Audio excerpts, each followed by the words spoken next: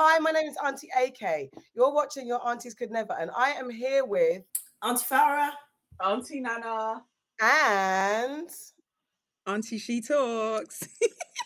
Auntie, what's your name? What's your name? Do you want us? I don't have. Guys. Auntie Cheryl. Hi. Hi. oh, Hey guys, what's been the highlight of your week, ladies? of the week so far. Yeah. it's just a new undisclosed thing that we're doing each week now. Well, I'm trying different things because when I ask you how you lot are, sometimes I'm get No, but there's no prep. So if I know that it's coming, then I'll have something. No, it's fine. It's just in the moment. It's not to be thought about. It's not overly thought because I don't even know what the highlight of my week has been. So even when I'm asking, So again, I have no clue of what my highlight of the week will be. Yeah, no. I got my glasses. I can see. It's like HD. Woohoo! I have legs. I can see. I see you. Really nice. They're very nice. I still have to follow through on my consultation. Thank you very much to Glass Eyewear, who are in Denmark, and did a little survey. Got little glasses. Didn't have to pay. Cute. Gave them about 12 names. Should have got more glasses for myself. I did not. But I'm putting it out here that they're really nice. So if you want to hook me up again. See, that's a great highlight. Auntie Nana, what's been the highlight of your week? So far, so the week started on Sunday. I would say Sunday was a highlight of my week so far. I spent it at Melvin's house and we went to the cinema to watch Doctor Strange.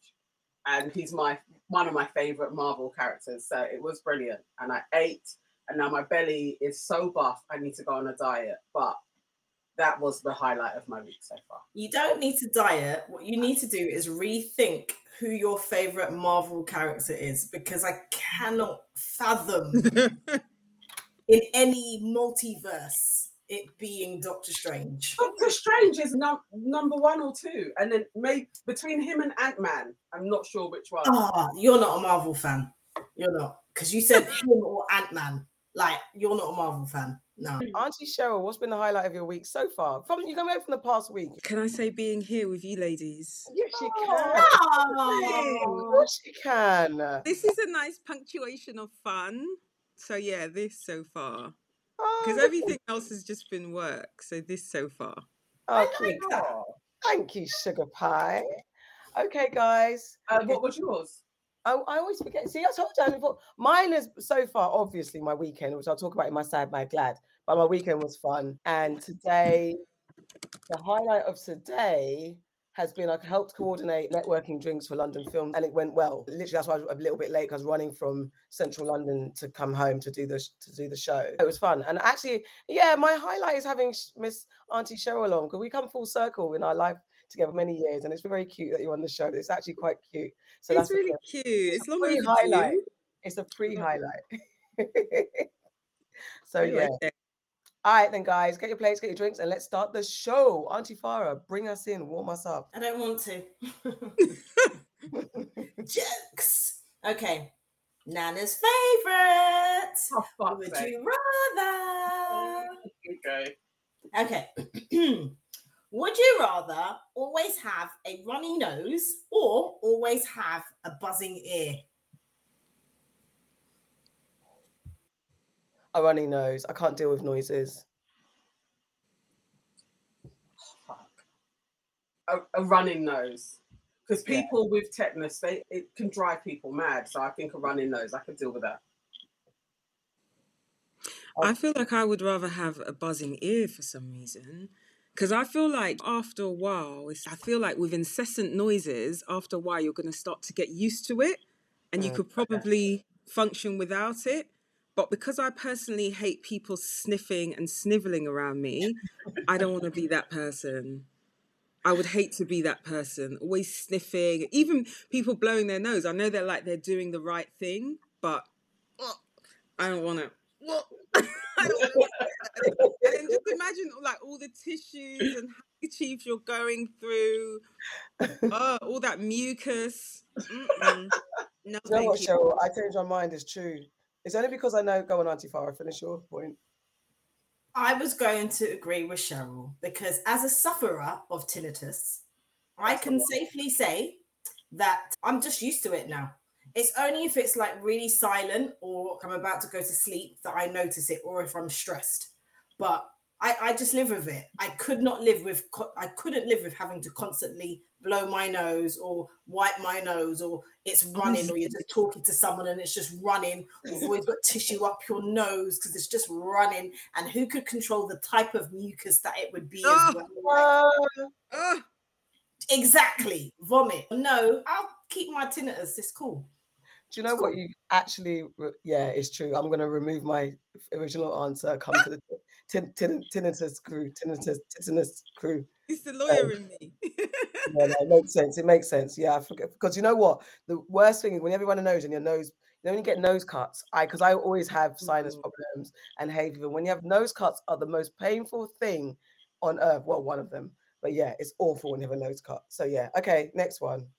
Okay, next one. Would you rather be trapped inside Jurassic Park or trapped inside a video game?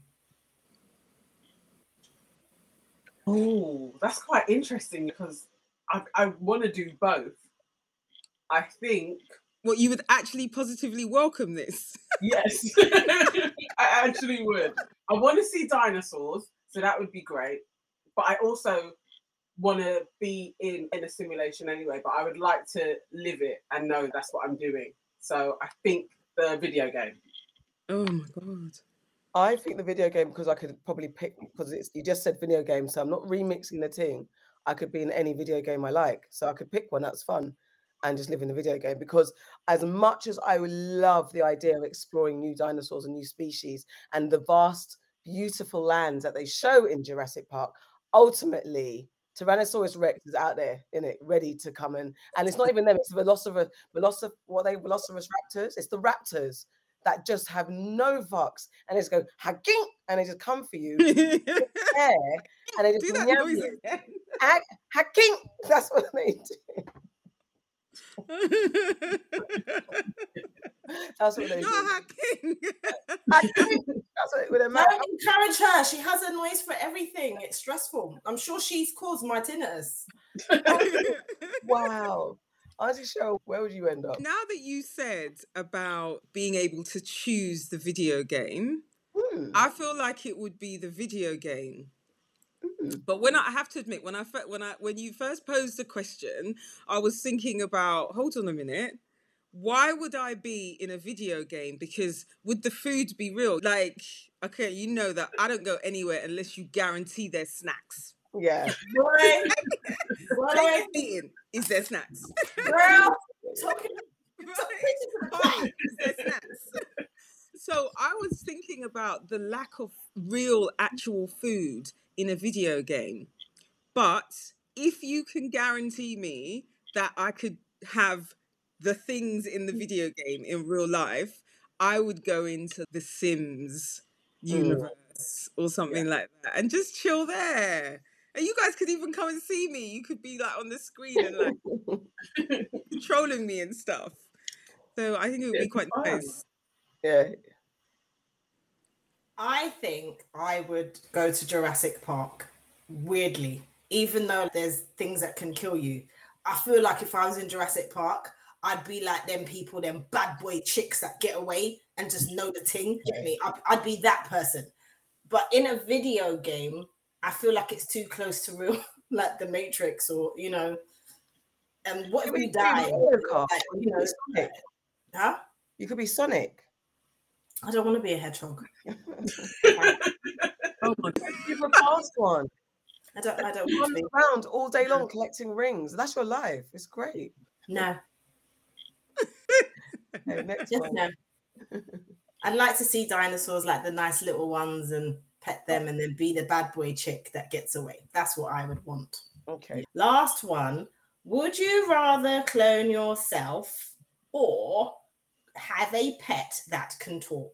Clone myself, definitely. I think that would be the absolute best thing for the world if there was another me. So I would clone myself.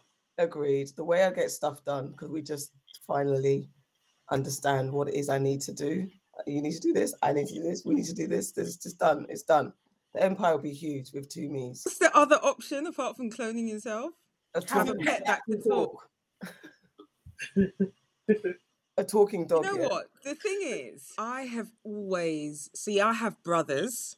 I have loads of sister friends, but I have brothers. So I have always wanted a sister. But then sometimes when I think about it further, I just think, but what if she was like, I don't know, super annoying or like the antithesis of me? Like that would just be a war zone. So I feel like if I could clone me, that would be a good thing. And like you said, Keir, that would be quite good because the way I need to get things done sometimes, and there could be two of me. But then now I'm just thinking, how would the outside world accept us? What would happen? We'd be twins. You just be present yourself as Twin come You're from? clones. You're not twins. You are clones. Yeah, Right. it's a Stop clone. remixing the two. Stop No. remix. I never said, would you rather have a twin? No, I This didn't is say what that. by the way. I'm saying I that. did not say, would you rather have a twin? Because the thing is, imagine you now. Everyone knows you ain't got a twin, and you now have the ability to clone yourself. If there's another you, they're not going to suddenly be like, oh, right, I never knew you had a twin. But the way I'm not famous yet. Whatever, Miss BAFTA party. But we would know.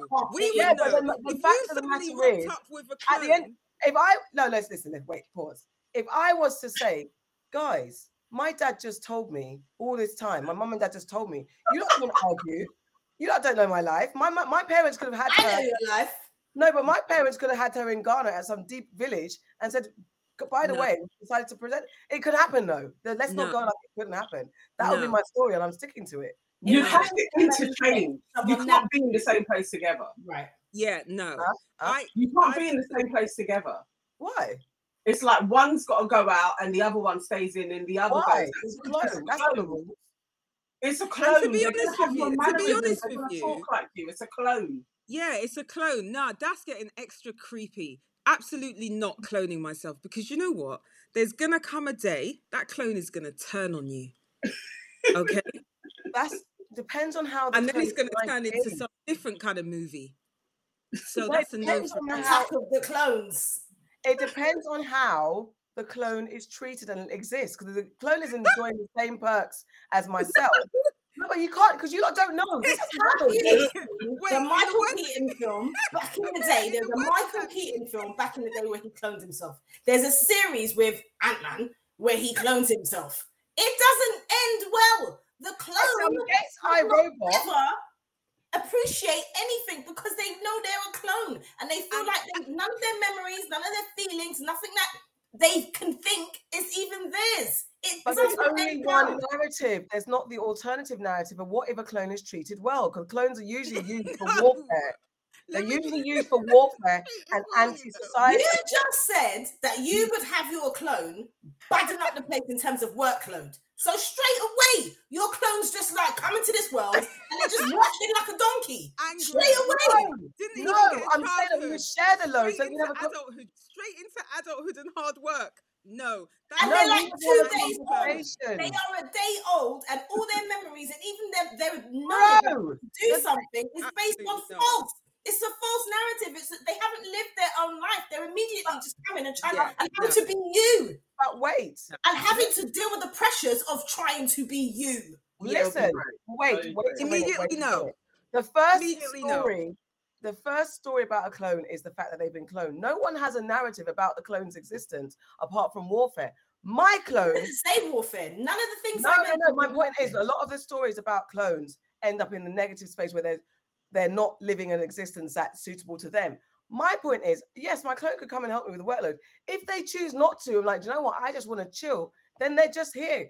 I have a clone. What is my talking pet gonna do? Then what do you do? Making that. All right. So my answer now, right? I am gonna have a talking pet, Mhm. and I'll tell you for why.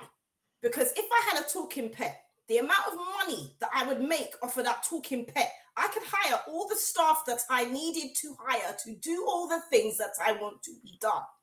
Without And having to your clone talking myself. pet, I know that me, Respectfully. Farah, can be difficult sometimes. I don't want to deal with me. I don't want to deal with a worse version, a version that hasn't even really lived my life, has to come Hasn't to been terms with refined. understanding that your life started yesterday.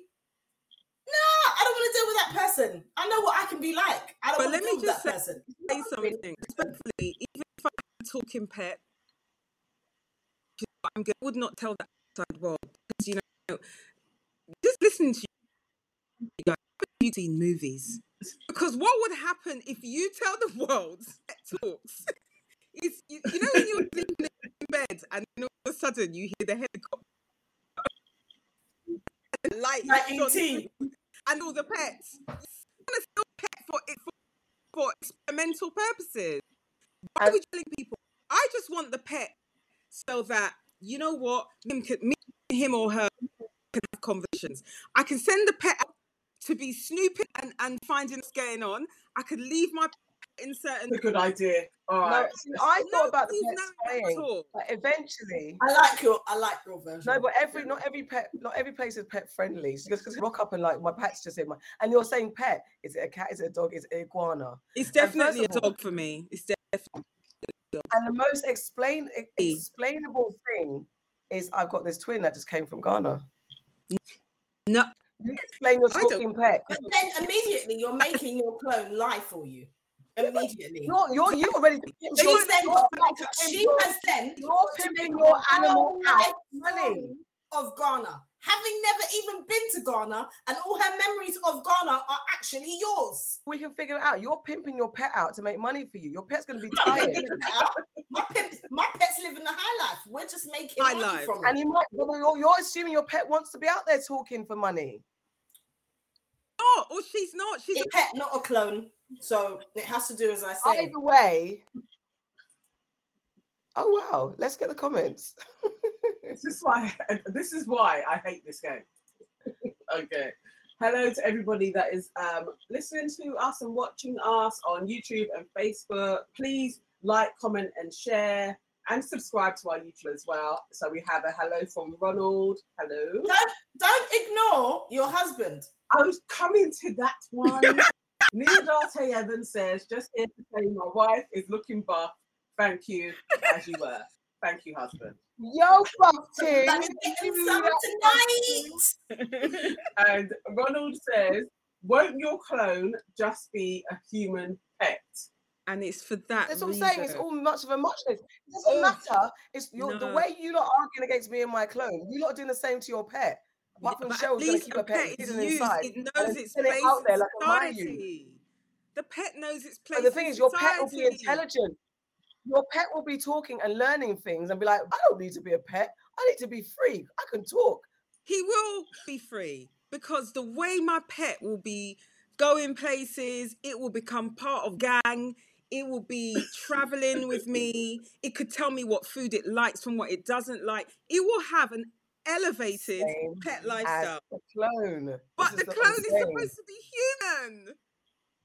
But that's fine, and it will get more out of life than the dog that talks God, no, this is the I'm, thought. I'm having a clone anyway. It's fine. as a clone. All right, moving on. Okay, KKK.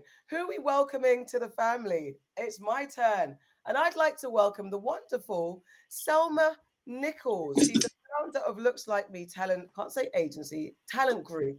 And basically she represents and she helps organizations find Black talent for shows, commercials, and things like that. Primarily young Black creatives and young actors and everything. And I met Cheryl years ago. I don't know if any of you guys remember when Black Panther was about in the UK. She had a beautiful campaign of young children emulating the images and poses of the original Black Panther characters when they came out. And they went viral. And we met We Are Parable, coordinated with the BFI, collaborated, I should say, with the BFI to put on a Black Panther preview film screening when it was all the big buzz. And Selma had an art exhibition of her pictures there. And it was just wonderful. Like, we met because I was sitting next to her in the preview, and the Q&A host had an interview with Ryan Coogler, the director of Black Panther. He wanted to meet Selma because he'd seen the pictures from America. And, oh my God, this is amazing. And then she called out and said, is Selma Nichols in the audience? And Selma was like, oh my God, that's me. But she was with her child. So she said to me, please look after my child. I mean, listen, get your ass down there and go and meet Ryan Coogler, because she was nervous. She was scared. She didn't know what to do. I said, get your ass down there. Go the hell and big yourself up to Ryan Coogler. So I looked after her daughter while she went downstairs. And then it's just come full circle. We had a nice TBB Talks interview, which you can listen to on the TBB Talks podcast. And she's just a very inspiring woman, single mom, just had faith in her dreams and literally did so many things to get her dream over the line.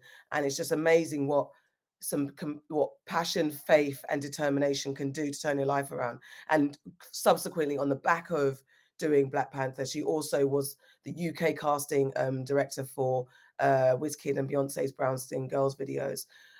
She's done so well. So I just want to welcome Selma because she's amazing, and she's a Scorpio, so she gets extra special credit. Oh God. Okay. Welcome, Selma. Welcome. And that is it. Now, time to start the show with What Have You Heard? And for the culture, when we have a guest, we bring them all together. And I think what we're going to do is go through the list and see what we want to talk about. And we do one. We've got a special message. Okay, go ahead. Sade. Oh yes, we have a special message from Auntie Sade. You can't be with. We haven't even mentioned Auntie Sade because Auntie Sade will just slot in so simply. I was like, because I said to Auntie Sade, we're going to cause dissension between you two. Auntie Sade was going to replace Auntie Sade coming soon. But yes, Auntie Nana. Okay. Wait, before Auntie Sade coming for us, yeah? I'm not a part of this. I did not say that, Auntie Sade. Okay? That never came from me. Mm-hmm. All right? It's that's just it. One person mentioned it, not the other two. Okay, here's her message. Hey guys, I'm so sorry I can't be there today. Cheryl, I'm so sorry to be missing you. I absolutely love you and stuff. Like, please, just everybody just know that I really look up to this lady. She's just absolutely wonderful. Everything she does is with like poise and grace, and she's just thoroughly amazing. So if it's super loud. Alright, see you guys next week. Bye. Auntie Sade looking great. Looking beautiful. That was lovely. That was cute, isn't it? That was so cute. Why don't the rest of you aunties talk nice about me? Talk to me nicely. We might do later. Please. Okay. So give us a chance to get to your moment when we are going to give lots of praise and glory. Give you lots and lots of praise. Okay, guys. So, Auntie Farah, what have you heard? Actually, let me do it like this. We have new laws against protesting about the Queen's speech. We've got SPAC Nation, who has been hosting free brunches for 13 to 16-year-old girls. We have the 12-year-old who was hit by a white woman with a paddle bar. Why did it take social media outrage to get this case reopened and investigated? We have Miss R. Fabulous, who's been hospitalized due to inhaling laughing gas through balloons. Her appendix burst. Have you done balloons before? Did you know it was dangerous? And we have the abortion bill. If Roe v. Wade in America is overturned, if the Republicans get their way, what effect will it have in the UK? And Mr. Kevin Samuels, relationship guru, unfortunately passed away over the weekend. It's caused a lot of discussion. And my question is it okay to bash someone you don't like when they've passed? So what do you want to get into first and foremost? Pick a story, any story. Suppose we should do Kevin Samuels. All right. Yeah. So, straight in. Okay, straight in. That's my story, my culture story. So if you've been living under a rock, Mr. Kevin Samuels, we literally spoke about him. The last time we spoke about him was when our guest Kojo, the comedian, was on. And basically, Kevin Samuels is a self-prescribed or self-described relationship guru and image consultant who blew up by telling us Black folks how to be better in our relationships. At first, he targeted his audience. His target audience was men. Black men, how to fix up, be better, come better. But then he cottoned on to the fact that men weren't listening to him in the same way that women were, or women were engaging, and how it's a lot more lucrative to talk about women and our failings than it is to talk about men. So he remixed his thing and became known for berating mostly women. He did berate Black men as well, but mostly, and I say Black, I think he spoke to anyone who would call into his show. However, it was just the Black community that we primarily focused on. And he'd tell us about ourselves, calling us low rate women or low rate, and women who are over 35 are past the sell-by date. And he had a lot of controversy following him because he basically was deemed a misogynistic, hates Black women type of man. But unfortunately, because death is unfortunate, he passed away from a heart attack over the weekend. And it caused a lot of conversation on Twitter. Namely, a lot of people were like, you reap what you sow. And others were like, no, he was my king, my God, my everything. And it's not very my bad. King, my God. You were talking against him. It's really bad to speak ill of the dead. So is it, my question, bad practice to speak ill of the dead? regardless their legacy whilst they were alive? Go. No. It isn't. Straight to it. Yeah. The thing is, for those, if you agreed with him or disagreed with him, you stand by your statement previously, right? Because he has now, unfortunately, and let's not beat around the bush, it's unfortunate. The man was 56 years old. That's very sad that he passed away. But that doesn't mean that you have to agree with everything that he said. Exactly. You know, there are politicians from slavery days who did some shit and said some shit that a load of people agreed with at the time. Since their passing, and since the world has changed and evolved, people realize that they were chatting out of their asses. Should we still agree with them? Are we not allowed to discuss what they did wrong? There were a lot of people, I can't even say what I wanted to say, but there were a lot of people who agreed with certain people in this world who have done wrong and later on changed their minds or stuck to their guns. When people die, it doesn't exclude them of what they've said. It doesn't mean that you suddenly have to be like, oh, actually, I can't speak, I can't mention what they did, it was bad because they're dead now. When a serial fucking killer dies, you still can say that you're a serial killer and what you did was wrong. What, you can't speak ill of the dead? You can. He said what he said. He lived and he died by what he stood for. And I can say that I didn't agree with him. It doesn't mean that I'm glad that he died. I'm not glad that he died. But I still don't agree with anything that he said. I think it's more the people that were really celebrating, literally was like, ding dong, the witch is dead, like all of that type of truly celebrating that he had passed. I think that you speak ill of the dead because I think that's the part of living. If you really appreciate that the time that you have on this plane is to actually be a good person and that your legacy means something, your legacy meaning something could be that it was there and it was negative or it was positive. To some people, his legacy is negative. To other people, his legacy is really positive. I watched Sarah Garvey go live on YouTube and give Kevin Samuel an absolute eulogy and was singing his praises and was literally like, the Godfather has gone. We should all be celebrating his life. God bless his family and what he brought to society and all of that. There's loads of men that are heralding him. And there are other men and women that are like, he was an absolute shit. And that's the sword that he was living by. I do think it was a character that he was putting on, definitely. The more videos that I've watched, the more I am like, this was such a money-making ploy, such a caricature, and it's annoying that he even has the prominence that he had, but we live and learn. But I don't think it's bad, and I don't think anybody is going to be damned for cursing Kevin Samuels in his death. I think it's just a part of life. If Katie Hopkins died, I don't think anybody would bat an eyelid if we were all singing and dancing and had street parties. I don't think anybody would care. So, you know, same difference. Yep.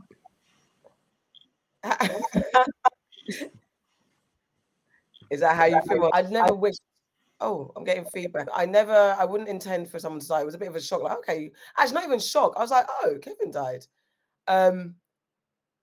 It's interesting to see how much people really depended on him. And for me, I felt sorry for the people who feel like he's left a void in their lives, because then it's like, where are you at in life that this guy filled in such a gap and was talking so much truth to power to you that you feel an immense loss. Like, I'm trying to think of a celebrity who I'd feel like a loss, as in I was taking life lessons from them and I feel like them going and never speaking again. I think maybe, and there's no one like a celebrity status that is, if they went, I'd have a hole in my heart.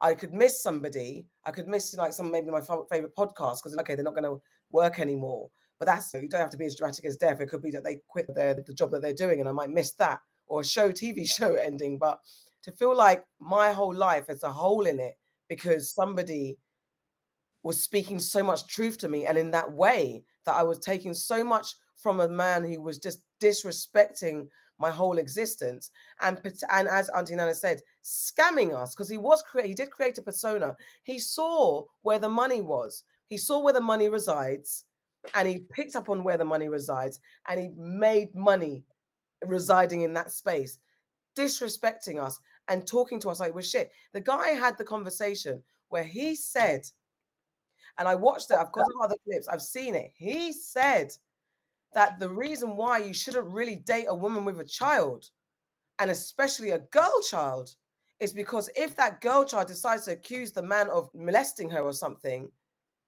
and the woman chooses to believe the child over the man, that's a wrong situation to be in. That was the basis of his advice. How are you rating that man? And the fact of them, do you know what? I would be more respectful of him if he genuinely believed what he was saying. But the fact that I feel that I could see behind the curtain his Wizard of Oz puppet strings, his puppet mastery, and he was just capitalizing on people's insecurities, that makes it even worse that the shit that he's saying, peddling out there, that you've got someone who's potentially a quite intelligent young man doing a eulogy saying we should be uplifting and worshipping the ground that this misogynistic man walked on. And I was saying I want to know his legacy. Has he got the papers that he was talking about? Was he a high value black man? Apparently he died on top of a casual relationship, someone that he just met the day before. You're not really preaching what you're practicing. You're not practicing what you're preaching, really. Also, what he would say was desirable was like a 115 pounds to 140 pounds. And this girl has a bottom. Like, she's not No, but she's tippers. Like, okay. So he wasn't practicing that either. You also just met her to the point where she doesn't know any of your family. Like, it took a day for your family to actually confirm your death because they needed the authorities to get to them, and she didn't know your next of kin, so they had to find that. All of those things to me is like, why was anybody even listening to him in the first place? He'd been divorced twice. I think that's the problem. That to me is the thing that kind of stands out to me, because I can't imagine. Okay, at least when you have celebrities, I can almost understand how people get roped into believing that they are some kind of good person, because we often conflate celebrity with, oh, this person must be a great person, and then you develop through social media and stuff and through the visibility and sometimes accessibility of these people, you develop like parasocial relationships with them. Okay, I get that. Doesn't happen to me, but I get that. But Kevin Samuels wasn't even a cause celeb. Like, what was his art? What was he? What he do? Just talking, simple talking. Yeah, That's what people were falling for. yeah. So for me, it's a big no. Like, if guys around me, which thankfully they're not, were really like, oh yeah, we loved it. No, I would be shocked, disappointed, and we'd have to go through a certain level of exorcism to understand and get that out of them. So that's the first thing, right? That's the first thing. Like, who was he even to be hanging off his words? Did he tell you that he was educated? Was he even earning the 10 to 15K a month that he said you have to be earning to be a high value man? So that's the first thing. Secondly, just thinking about speaking ill of the dead, right? You have to stand firm in what you stand for. So basically, when Chadwick Boseman died, did you see how people were speaking of him on, on the platforms that we have access to? Same thing, even somebody in a different area, music, Nipsey Hussle, right? Yeah. I wasn't even really a fan of Nipsey Hussle. His death, unfortunately, introduced me to much of his work, because I really went and started listening to it and then finding out who and what he was about. But people were talking about him so highly because of the work that he did in his own community. Contrast that with Margaret Thatcher. And you even use the term, ding dong, the witch is dead.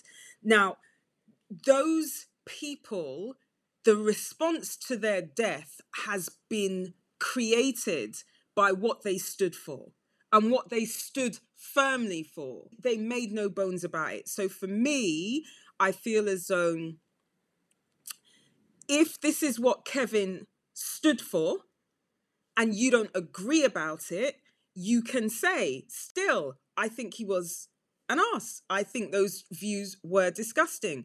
And I saw something on Twitter which I thought was really actually quite powerful. And it said, not speaking ill of the dead is how generational trauma is passed down. And not speaking ill of the dead are how family secrets are left to repeat themselves over and over. And the first bit, I've literally ad-libbed that second bit, but I think that's where they're going, that's where they're coming from. If you don't want to speak ill of the dead and say what this person done and call it out in the same way that you would if they were alive, I feel it might even present a false memory in history and cover up a load of stuff. So no, I don't really subscribe to that. I also don't subscribe to celebrating the fact that somebody's died, but that's just me. I can't speak for somebody else's position on that.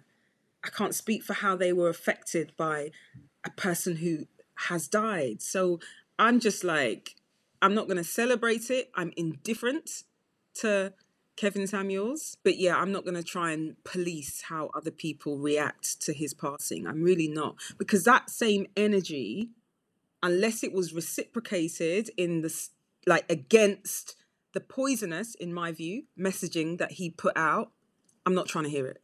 Yeah. I'm not trying. I think you hit the nail on many different heads there. Auntie Nana also hit the nail on the head when you tweeted and you said, can you say what you tweeted? Oh, sure. Still put me on the spot. Okay. What was my tweet? It was, I care as much about Kevin Samuels passing as I did about Prince Philip. People die every day, B. And yeah, It's that. Those were my sentiments. That was like, I'm hearing Kevin Samuels has died. And I literally shrugged. I was like, oh. And what does that mean? And you know what? That's so telling. That someone so polarizing and impactful in the cultural moment, that the reaction to his passing for me as well was, oh, I've had no emotion. I actually haven't processed the fact the man has actually died. It's not affected me in any type of way. However, I was very annoyed that he existed in his platform. Like, his day-to-day existence irritated me. Like, his passing hasn't bothered me. Yeah. And it doesn't seem real. It doesn't even, just like, he no longer exists. And I don't want him, I wouldn't have wished death, but I'm actually glad that he's the rhetoric. I just hope he's not going to be martyred. And I do think he's going to be quickly forgotten. I don't know, guys that are a bit like, because he was so popular, it gave those insecure, really downtrodden men, he gave them a legitimacy to their woes. And that's the thing that's annoying. You listen to Fresh and Fit for a little while. So you guys are chatting so much shit, but they have a huge platform. And it's annoying that there are so many men out there that think that he was speaking sense. Because in the real world, outside of social media, I just don't think that people respond to each other in those ways. I don't think we talk to each other like that. There's such an internet debate world that some men occupy, and it's not helping you. You're never going to get a girl. Do you know what I think maybe where he might have been in a broken clock type situation was the fact that because I've seen guys like Kevin Samuels told me to fix up and look at my health and fix up my appearance. And I definitely, when a friend of mine's brother passed away and we were at his 9 nights, definitely looking at the guys from the hood that we grew up with who are in their 40s now, as women, more of us look good than the guys who back in the day we were fangirling over. We were like, woo!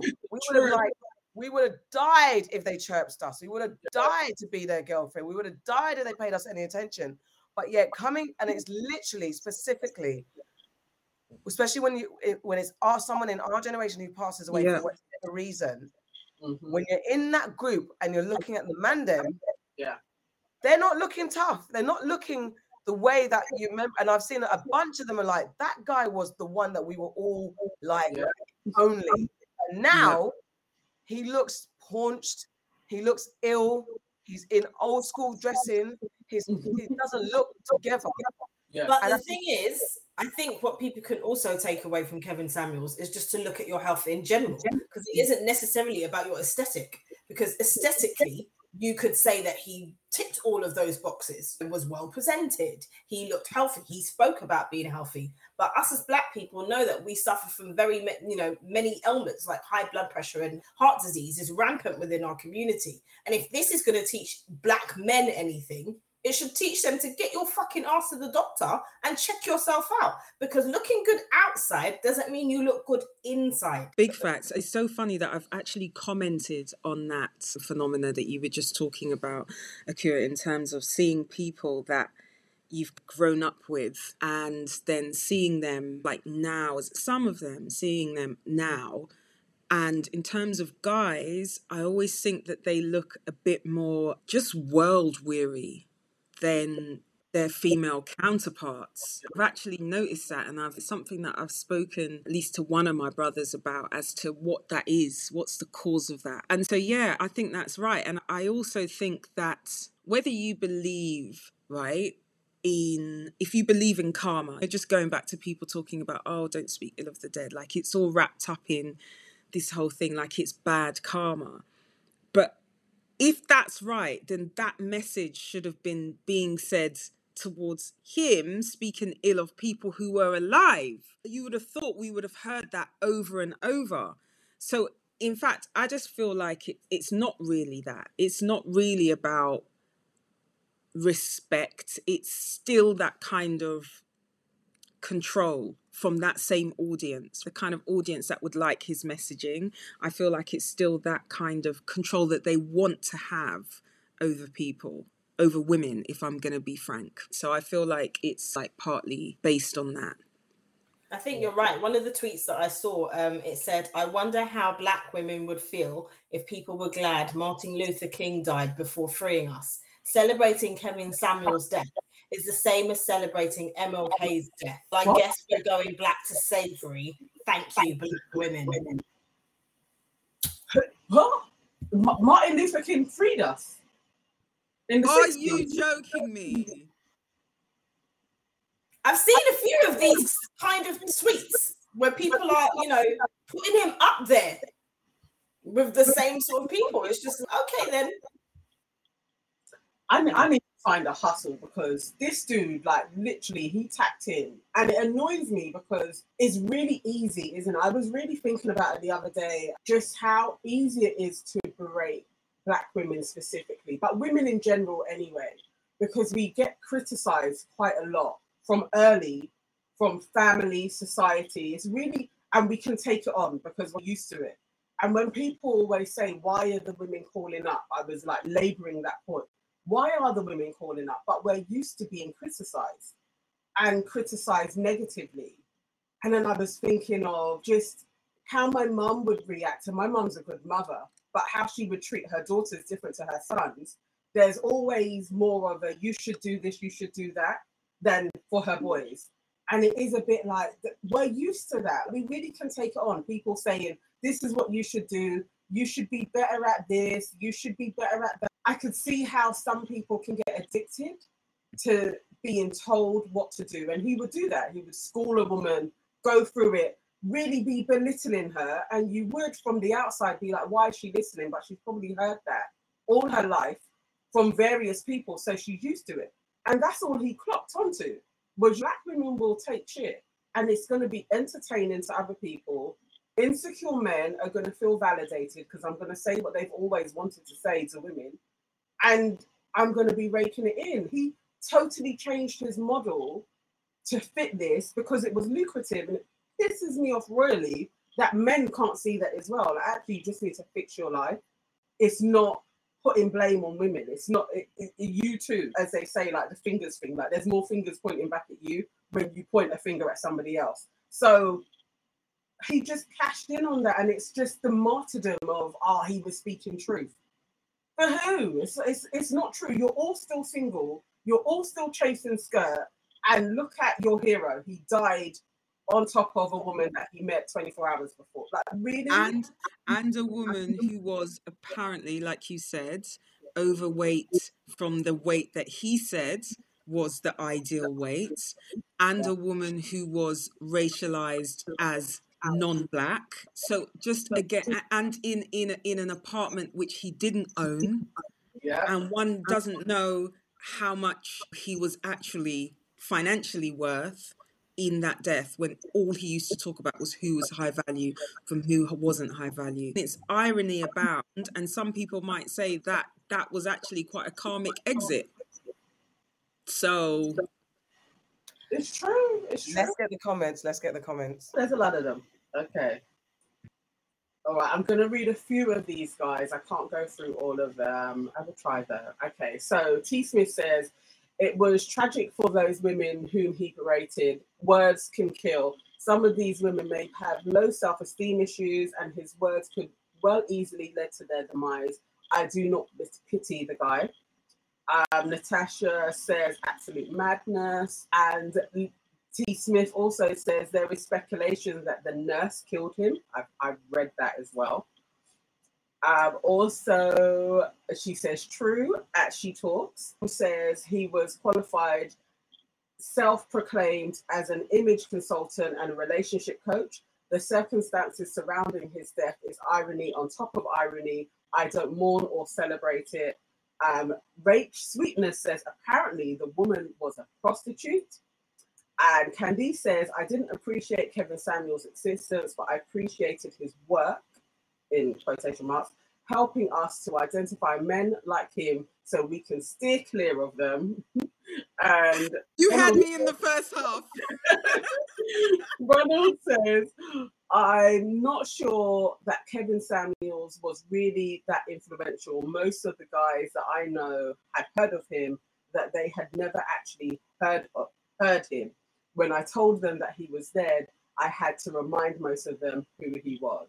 And we have to remind ourselves that sometimes in the echo chamber of social media, you can think someone is bigger than they are. However, his death did reach all the major news platforms. We're looking for it. His death did make it, but everything's clickbait, everything's headlines, everything's content. So that's another reason why he would have reached that. But his power and influence, who knows? We'll see in a couple of years who else takes his spot. All right, we've spent a bit of time with that. So we've got the abortion bill. We've got the 12-year-old who was hit by a white woman. We've got protesting against the Queen's speech. You could actually get arrested. We've got SPAC Nation. No, you're reading it wrong. It's not protesting against the Queen's speech. It's in the Queen's speech. Oh, right. So my bad. Right. New laws against protesting brought out in the Queen's speech.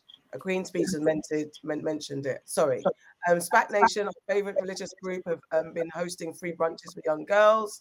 And our Miss R Fabulous was hospitalised due to inhaling laughing gas through balloons. I don't know. They're all good. I can't think. I want to cry balloons because I've had young people in my...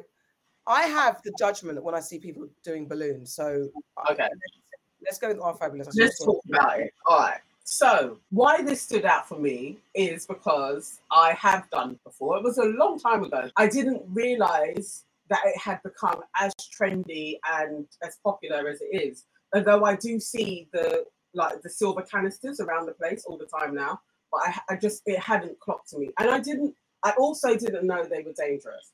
So I did balloons many moons ago at Glastonbury and a few other festivals. It was like a festival thing. So it was just out and about. I did it. I was fine. Had a little high. Wasn't like anything to write home about. It was just a little, just get a bit high. So watching her, I was really surprised because it's like she went through everything that happened to her. She did a balloon at home with her sister and her sister's friend. And then she had been doing balloons socially for a little while. And basically, because of the lack of oxygen that the balloon inhalation does, it had affected her over time, and then her appendix ruptured. So in the night, she is totally in pain.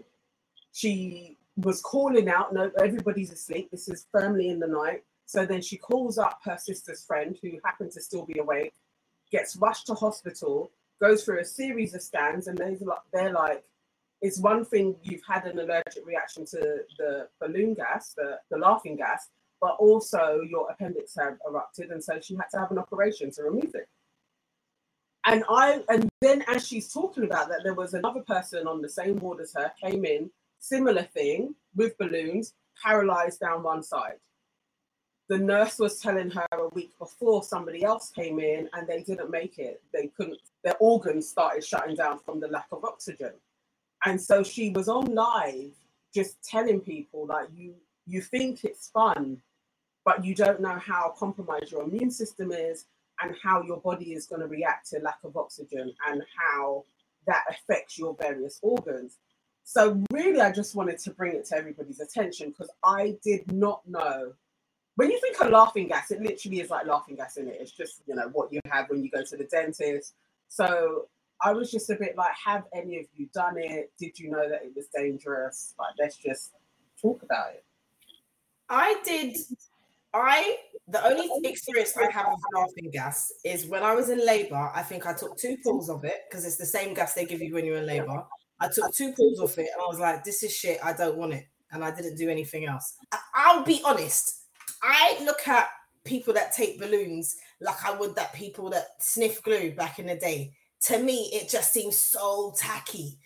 And I'm not saying that any drug is glamorous. I'm not out here saying that shit. But balloon taking to me just seems proper tacky. Like when you're in carnival or a festival and you've got like these big fucking grown-ass people and they're sucking on a balloon. I'm just like, look at you. As my grandma said, look at you.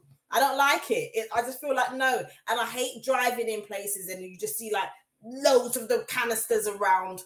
One of my goddaughters, who will remain nameless, I caught her one carnival with a balloon. And like my first instinct was I just boxed it out of her hand and all her friends scattered like cockroaches. Because I just feel like, I don't know. I just don't like them. I feel like if I caught her smoking a spliff, I would have been all right with that. But this balloon sucking, inhaling thing to me, and I think I knew that it was slightly dangerous in kind of that respect. Not as dangerous as you've just pointed out, but I think I knew that the combination of doing that and drinking and doing other things is not great. So I don't know. I just don't like it. I'm a balloon snob, I would say. Do you know what? I never knew it was that dangerous. I've seen the silver canisters. You go to certain festivals and it's being done. And I really didn't know it was that dangerous. And I think that's maybe even part of the danger of it, that it seems like a non-dangerous drug. And also I know that loads of young people do it, which is why this news is actually quite concerning. This passed me by. I didn't see or hear about this, but it's actually quite concerning because I know like young people do it. And I think young people also do it, again, because it's seen as the not so dangerous drug. It certainly doesn't, in one's mind, it doesn't even come close to things like ecstasy or cocaine or even maybe cannabis. It doesn't. You just think of it as, especially if you say that it's laughing gas. It's the same thing that they use in hospitals. Like, they're not going to think, oh my God, that's really dangerous. I don't know. My main thing is, I feel like people should know more about the dangers. Because personally, I didn't know it was that dangerous.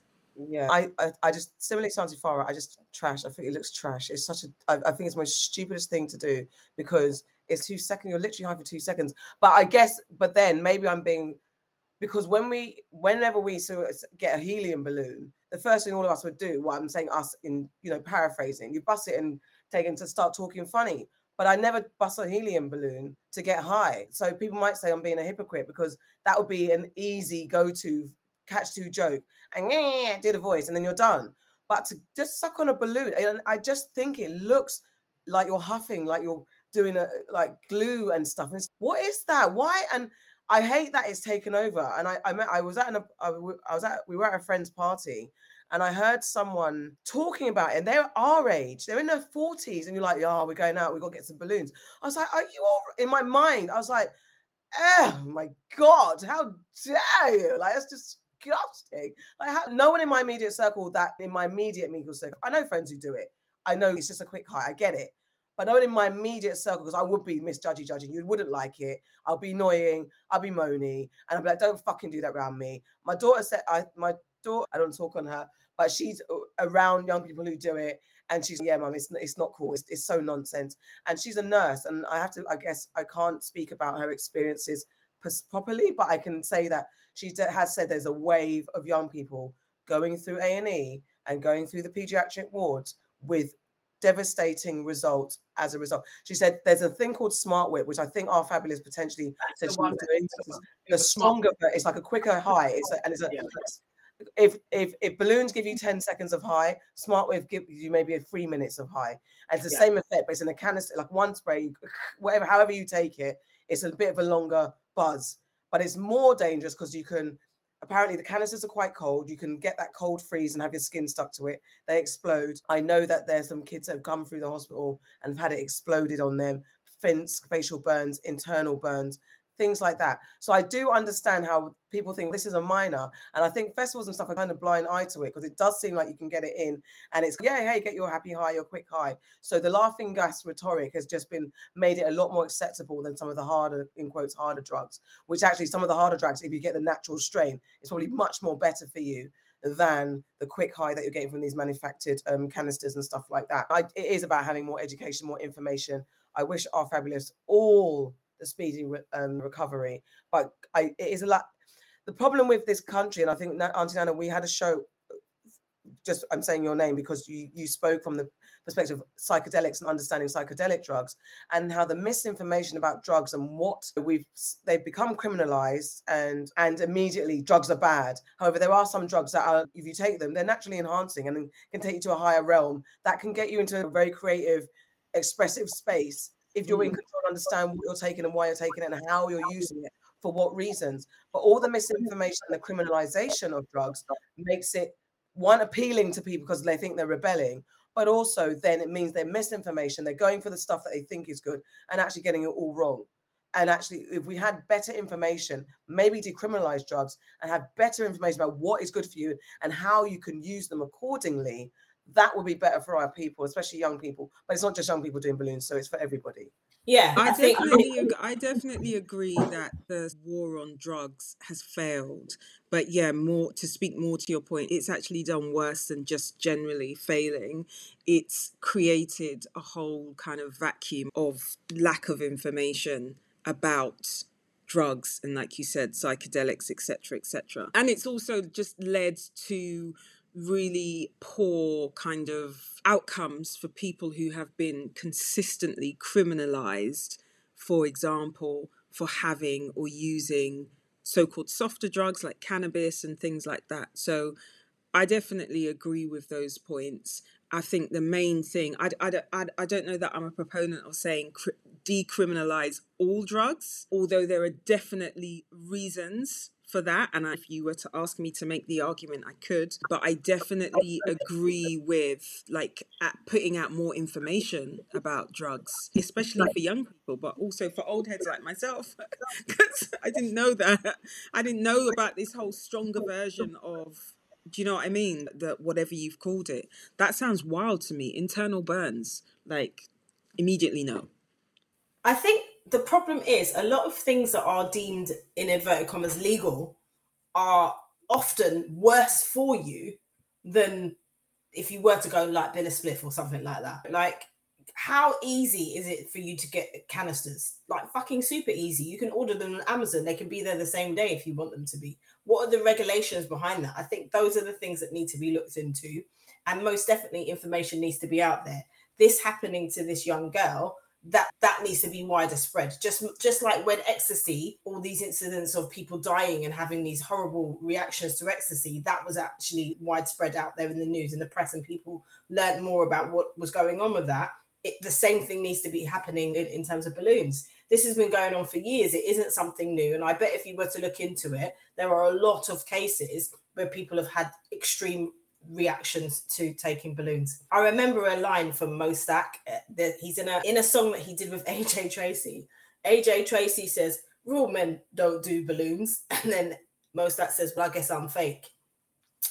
When you got young people listening to these types of things and man them are saying man does balloons and making it seem like it's all right to do balloons, them things aren't looked at. Whereas if he was to say I do E's or I build enough zoots, that kind of thing gets nipped out on the radio, where he can say balloons and it doesn't get taken out on the radio. So people just need to look at what's going on. All righty. Yeah.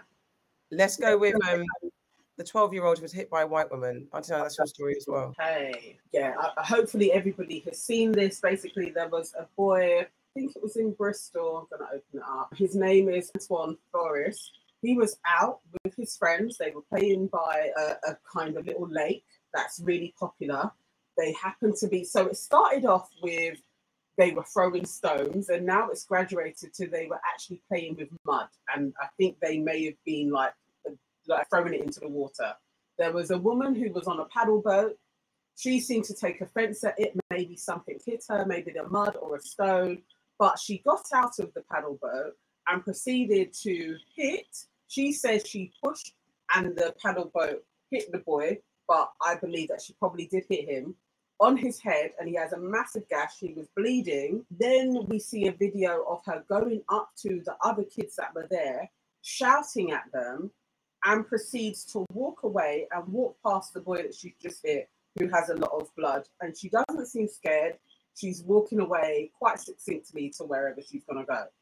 Came to our attention because the police got back in touch with the family and said that they weren't going to pursue the case any further because they didn't think that there would be any, I can't think of the word at the moment,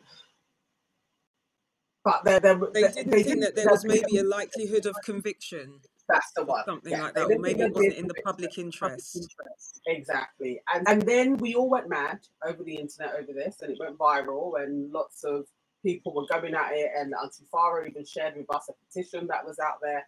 And lo and behold, it was like maybe 2 days later, the case is reopened. I really wanted to find out from you guys, like, why does it always take a media outrage for, it seems, for our kids to actually be taken seriously and when something has happened to them?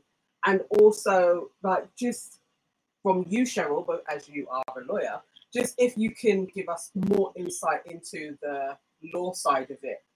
Were the police justified in actually closing the case in the first place? To be honest, when I heard about it, I was surprised that the police had closed the case or had investigated and decided that they weren't going to take any further action on the case, because I had heard that their conclusion was that because she had said she had raised the issue of self-defense, so that she was saying that she had been under attack and then had been defending herself. I was surprised that was a reason to conclude or not to go further with it, for whether they felt that there was not a likelihood of a reasonable prospect of success of conviction, or whether they thought it was in the public interest, not in the public interest rather.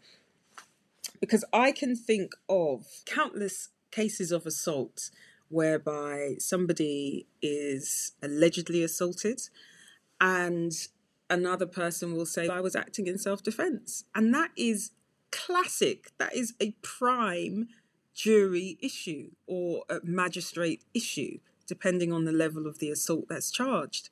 So it concerned me because I heard the news about self-defense at the same time as viewing this camera footage which showed this person who said that they had been defending themselves, as you said, going up to these young boys and like shouting and not appearing to be under attack at all, let alone being in fear of an attack, and also having seen the level of injury, because it wasn't a minor assault. To have a gash in your head that has taken some level of force, and it's an injury to the head, and it's going to leave a facial scar.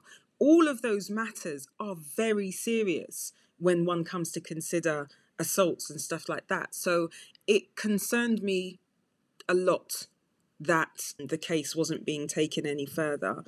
And I'm pleased that the case has been reopened. But you asked the question, why has it taken a media storm? And then you think about the young person being a young person and also being a black boy or a boy of mixed heritage. And all of those factors, I'm afraid, to me, seem to have informed the decision making, alongside the fact that the victim is a white woman. And this might not be the platform to talk about white female victimhood, but when you add in those factors, I think it tells its own story.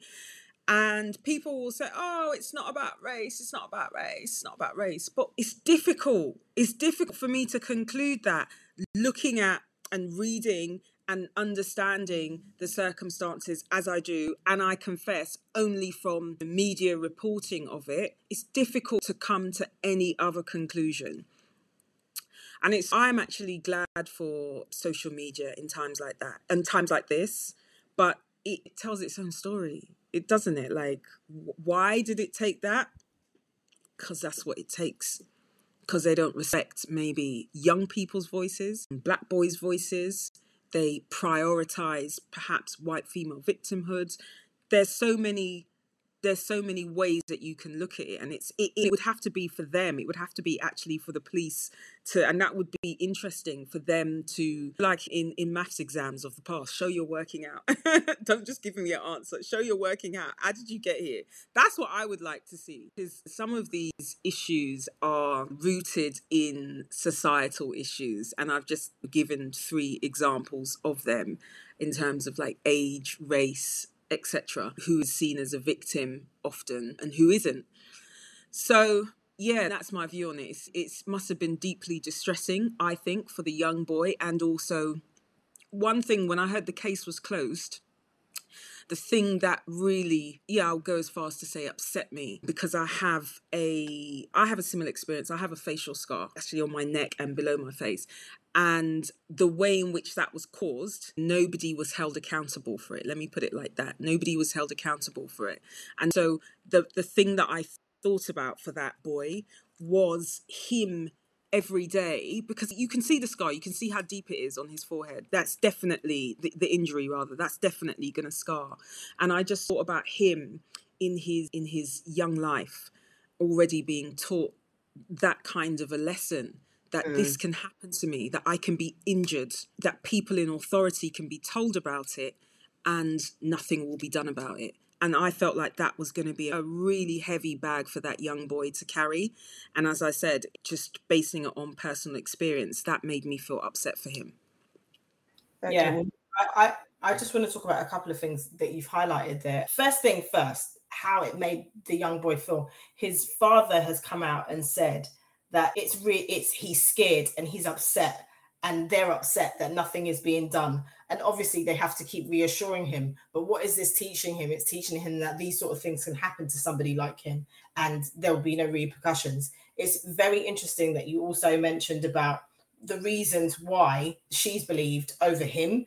I just want to highlight something that I mentioned a couple of years ago, about a case of a woman in Wales. So there's a woman by the name of Sianda. I always get her name wrong, can't pronounce it. But it's a Welsh woman. And when she was about 20, she was in a caravan park with her boyfriend and she was attacked. She was racially attacked and she defended herself. The police were called at the time and she told them what had happened to her. And subsequently, she was arrested and then she was later on jailed. Not believing that, they didn't believe that she was the victim. They believed that she was the perpetrator and she was then jailed. She's still currently in jail and people are trying to free her. There's protests going on. Yeah. Exactly. So my point is that it goes back to that adultification of black people, of black young people, as well as us being seen as it's all right that we can take it, and us being seen as that we can't possibly be the victim. Even if you're a child, you can't possibly be the victim. You have to be the perpetrator. This woman who attacked this young boy came out and said that she felt in fear of her life. I might be paraphrasing, but she felt that there was a danger to her, so she felt the need to strike out to protect herself. The video evidence shows that she did not feel like she was in danger. She has admitted to the crime, yet for all, she's not being punished even slightly. She should at least, for the very least, be done for ABH or something, because she's admitted that she's done this. This is a child that she did this to. I have to give all respect to his parents, because let me say this on record. The day that I hear that, God forbid, someone has done something to my child, the outcome will be different. I am telling you now, that woman's taken licks from me. Most definitely. Right or wrong, she's taking licks from me. Because you cannot physically scar my child for life, and not even like the external scars that he's now facing. It's the emotional scars that he's also facing. His parents have got to work through that. And she's just at home, chilling, going about her business, unaffected. Yeah, I despair at the state that we're in legally in terms of us as victims. It just upsets me. I would move on to the next one. Thank you. Auntie Farah, which one do you want to go for out of your ones? The Queen's Speech or SPAC Nation? I don't know enough about the SPAC Nation thing. I just saw a little thing on Twitter, and it was like SPAC Nation are basically out there trying to get girls between the ages of 13 and 16, offering them free brunches. And I was just like, how is this organization still able to run and do these sorts of things and like not be held accountable? I'm so confused, and I just really wanted to find out if any of you had heard about it and get your thoughts. I'd heard about that. I almost echo what you just said about being a parent, if you were the parent of that young boy, because if I were the parent of a young teen, just regardless of gender, and someone was in their inbox DMing them about let's meet up for brunch, and then I saw one message and then the person was saying, oh, I'm only 14, am I still able to come? And the message coming back from this woman that's in SPAC Nation, I'm presuming, was, yeah, the younger the better. Man, that is when I'm finna pull up. What? What are you telling me? What brunch? Are you people age mates? What kind of brunch? No, seriously, what kind of filthy brunch, please? I don't understand. I don't understand why they're still around. I do understand, because the people they're desperate to have something to believe in. I understand religion is a powerful thing within our community, and I understand that there are a bunch of children who have grown up in a church who need something to cling on to through brainwash or through belief, whatever the case is, or positioning that they have.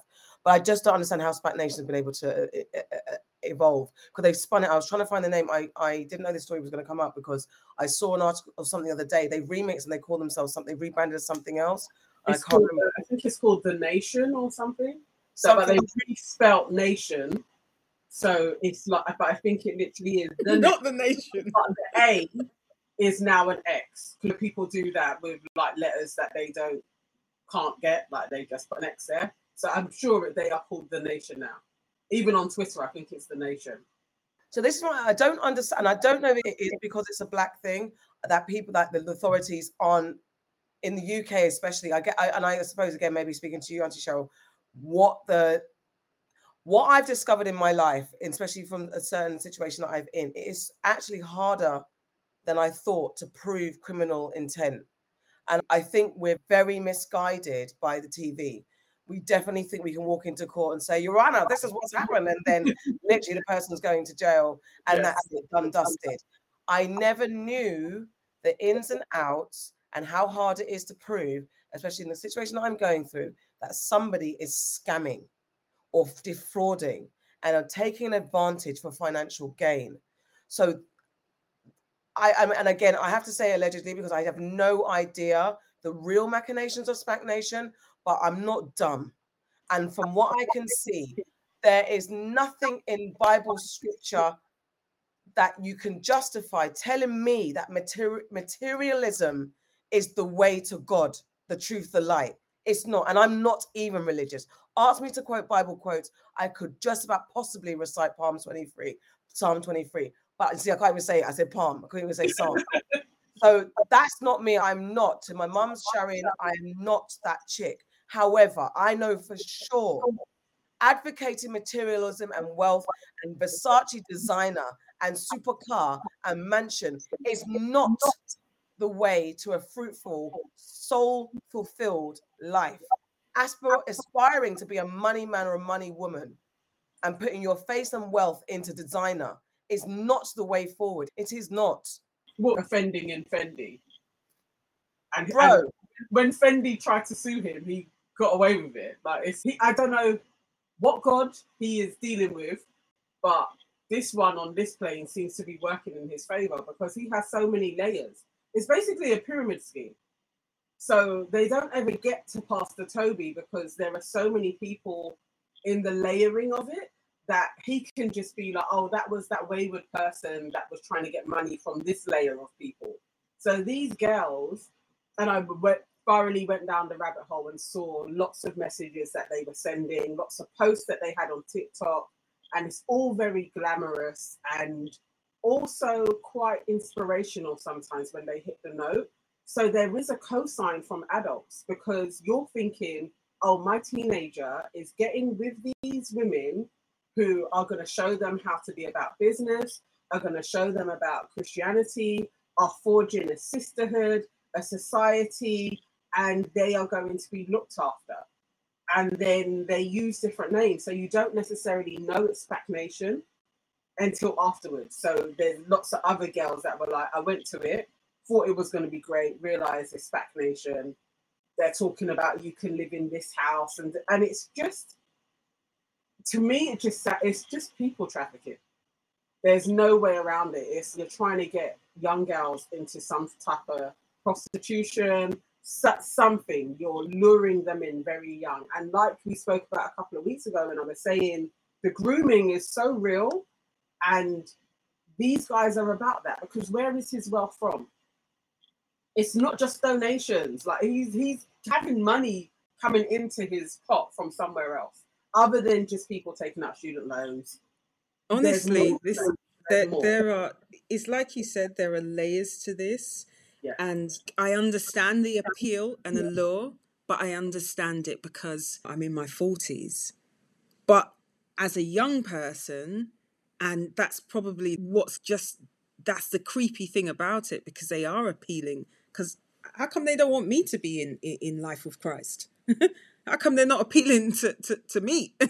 Why are they going after these young people? There's a reason for that, because they're malleable, because they're naive, because they don't know as much. So all of that show of materialism is done on purpose, and it's actually really, yes, grimy. It's properly grimy. And I just feel as though even the fact of not trying to come through the parents, because if this is real and if this is true and this is all above board, and just like Jesus said, you can't get to the Father unless through me, or something along those lines. You can't get to my child unless through me.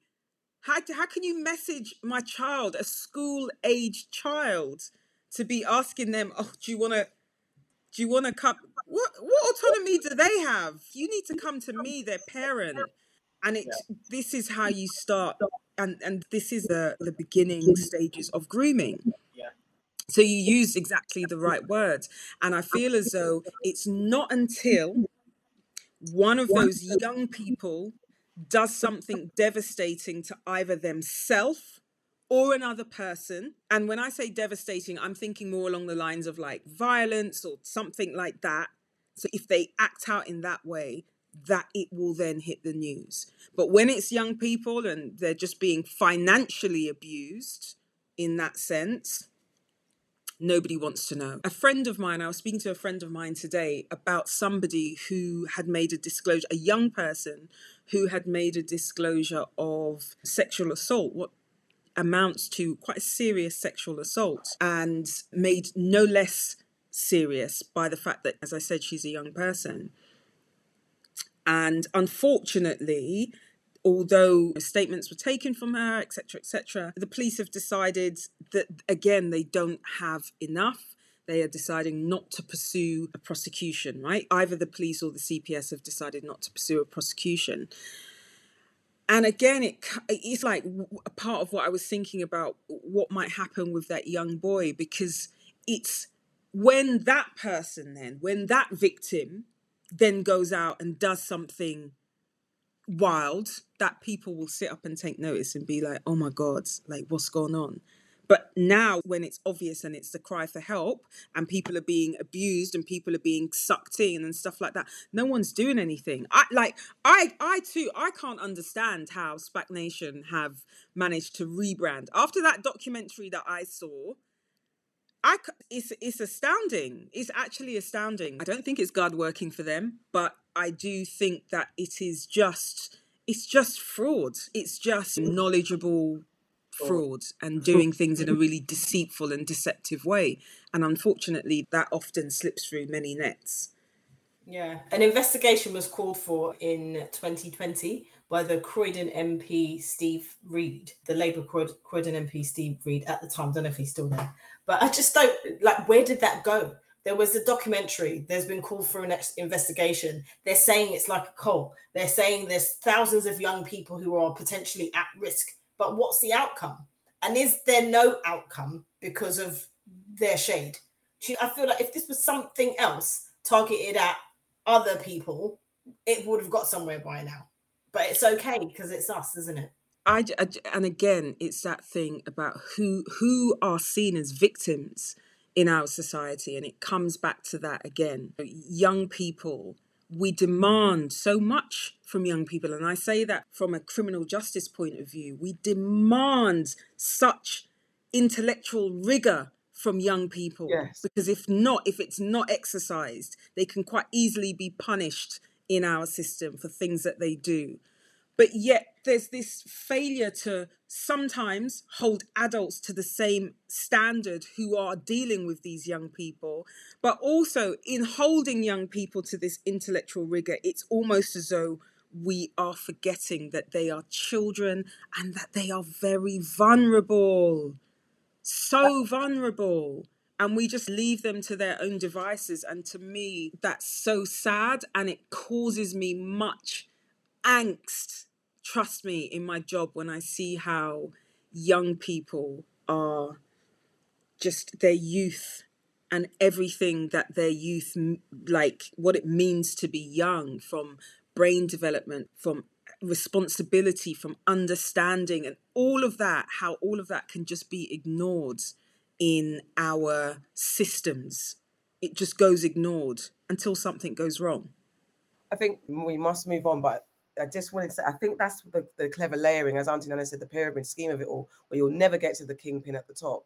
He has the people in place. So whenever the shit hits the fan, that stack, that row of the pyramid just drops and it just goes down. So you lose that bottom rung, and then the next layer becomes the bottom rung, because that's where you have the Mariam Mbulas, and now the new girl is, what's her name, Kazia, or whoever the new person is, placing her.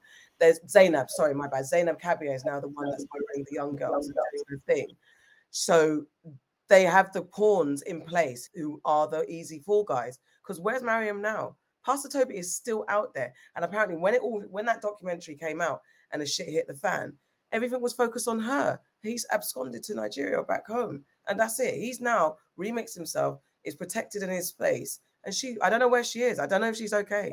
And she's up again. She's doing some other type of mentoring scheme. Like, she's still on Insta and she still has a business. Like, nothing truly happened to her.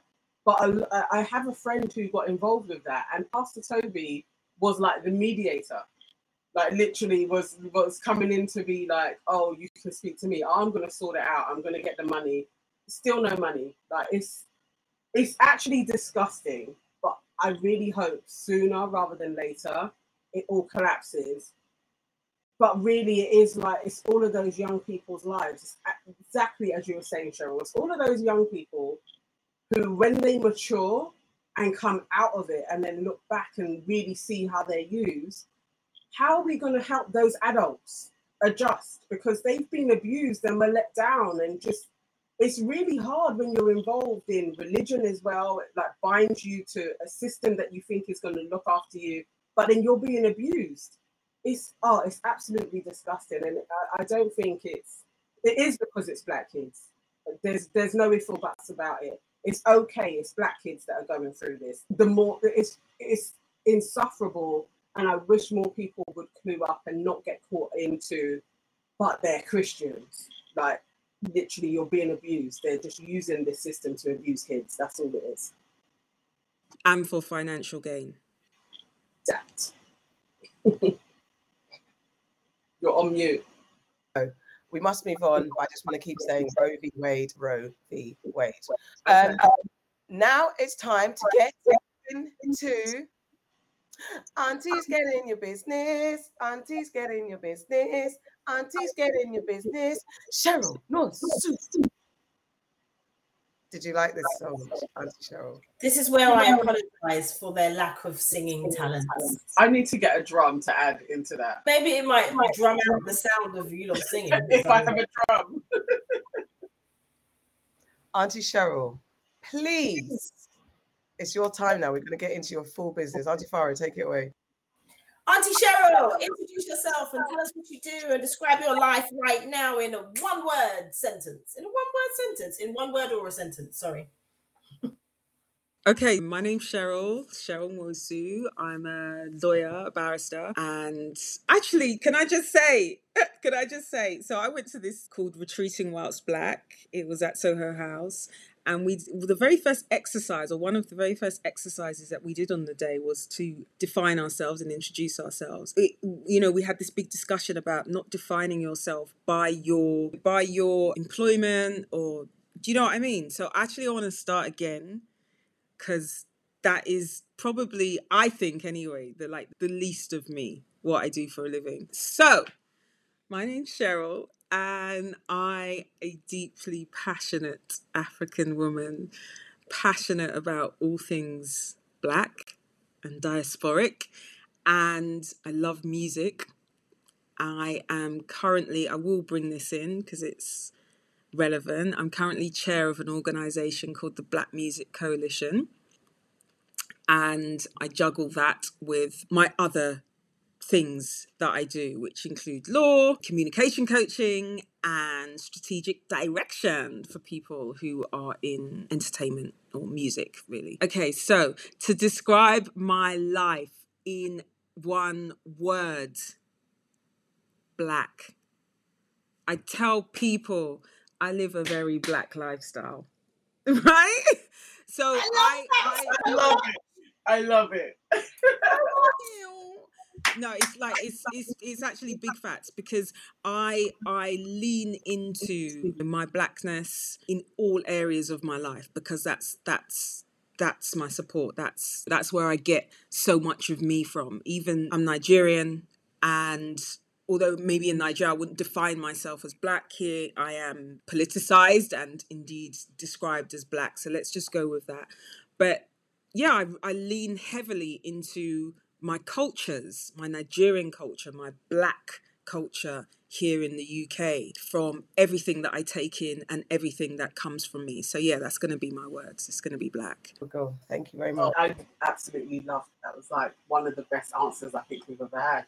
That was wicked. You actually did it. You have become the lawyer that all of our parents truly wanted us to be, and you've taken it far, and you literally are at the top echelons of your field. Was it drummed into you, or did you naturally decide that you wanted to be a lawyer?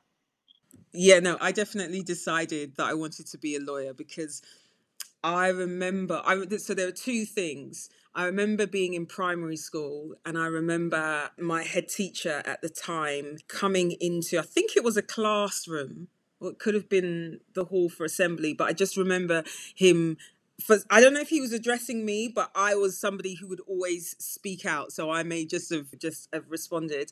But the question was, what do you want to be when you grow up? And I said either a lawyer or a hairdresser. So I remember that.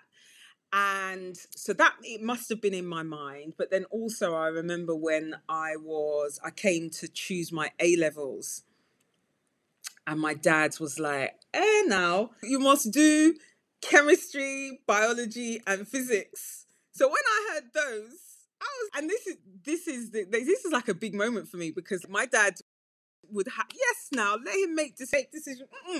For what? That's my dad now, for sure. So when he said that, I was like, what? Why would you do that to me? He said, because you're going to be a doctor. And I was so shocked. I was like, me, daddy, that doesn't like blood. How is this going to work?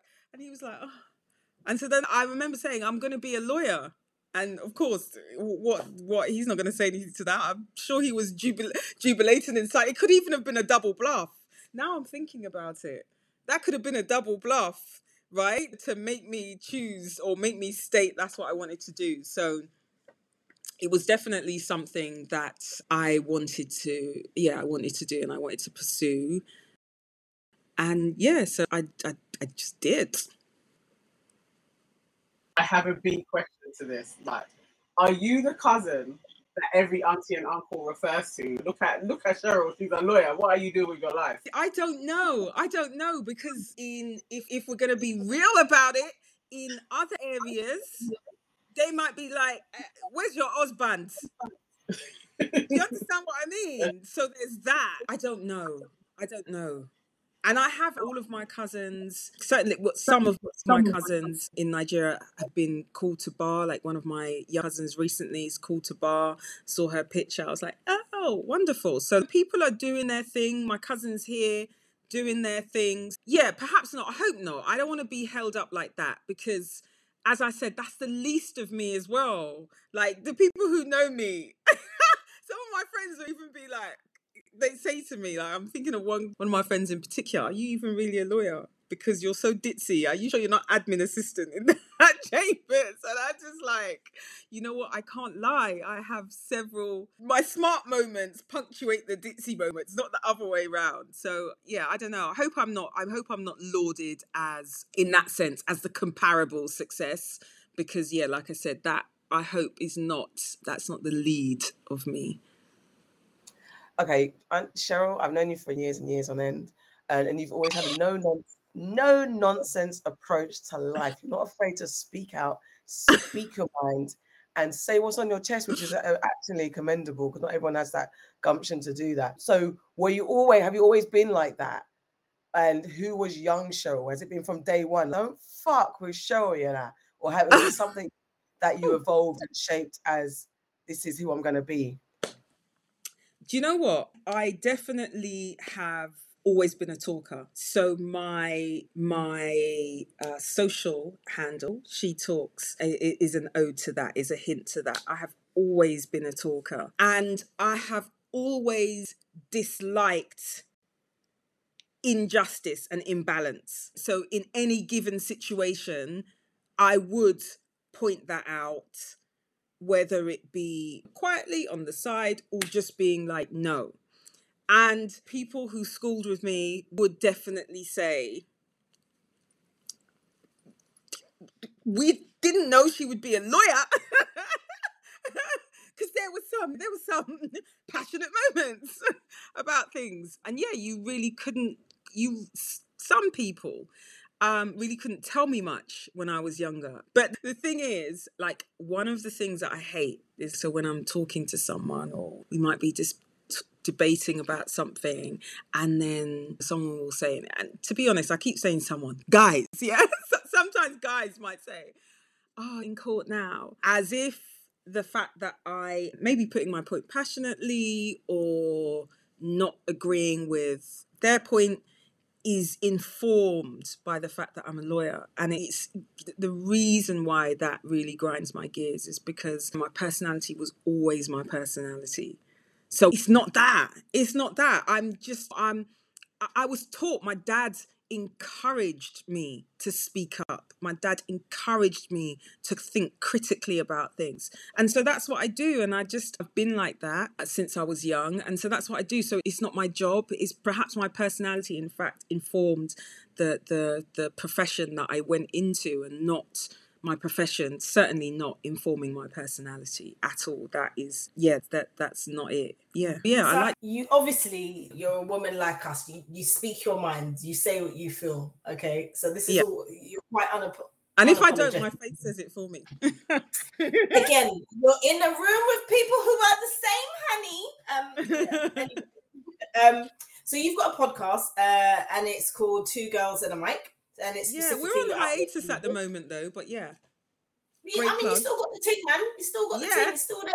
It's still there. Yeah, everyone's there. But my question to you is that, and I find this difficult as well, and I think all of us do, is like juggling work and juggling the person you have to be at work, and that the opinions and all of that sort of thing is, and sometimes some of the stuff that you talk about is quite controversial. How do you juggle that? How do you remain true to yourself and still be able to be the boss in your work environment? You know what it is? I think the ability to be yourself at work, again, for me, and it may be a privileged and fortunate position to be in, but I'm in a line of work that necessitates me speaking and speaking out against imbalance and injustice. And so my particular position in this world is that I'm a Black woman. So with all the politics that comes with and all the talking points that comes with, they are actually mirrored through things that I see in my work. So I say all that to say that some of the things that I say and I'm dealing with at work, I see them in society. And my voice is the same about them. And in the line of work that I do, so in terms of the criminal stuff that I do as a criminal barrister, I only defend. So I'm on the side of individuals. So again, that positioning means that it's the same, isn't it? It's lending your voice, advocating on behalf of individuals and people who are up against, in criminal cases, the state. A state will bring the allegation. You have a victim, but the state brings allegations. The Crown bring allegations against people. And so I just think that my personality fits in with that role, that my personality fits in with being the chair of this Black Music Coalition, which is all about trying to eradicate specifically anti-Black racism within the music industry. So in that space, I only need to be myself. I actually don't need to conform into anything. And when I offer strategic advice and developmental advice for people and where they're trying to get to and things that they're trying to do, whether it be a singular project or whether it be like a longscape project, it's because I actually only really do it for clients that I actually really believe in what they say they want to do. So it's very easy for me. If I'm not believing in it, I wouldn't agree to lend my services to it. When I do communication coaching, I love talking. I love the art and the skill of communication. So what I'm trying to say is I think it all comes from the same hymn sheet. I'm the hymn sheet and it all comes from the same hymn sheet. So it aligns. And it's also a good way for me to discard things from my life and not do things, because when they don't align, when I find I'm pushing against the grain of myself or something doesn't sit right with everything that I've tried to craft around me, then sometimes I realize that's not for me. That's not my direction. That's not my calling. So it's actually, I'm not going to say it's easy, but it actually works smoothly just because it all comes from, I hope, and I try to make it all come from the same place. And I hope that place is a genuine and authentic place. So your podcast, I remember it coming about, it was a while ago now. Like you had a podcast before podcasts really exploded and became like super popular. Right? That's before my time. It is, but yeah, you guys were like the pioneers. So what's happening with it now? Is it going to come back? And like, what was the genesis for it? Why did you come up with the podcast in the first place? I was talking my memory is so tish, so I can't remember if these things were actually around the same time. But I know that I was talking to people about wanting to start a podcast because I had done radio before. So I had done talk radio. And like I said, it's what I love to do.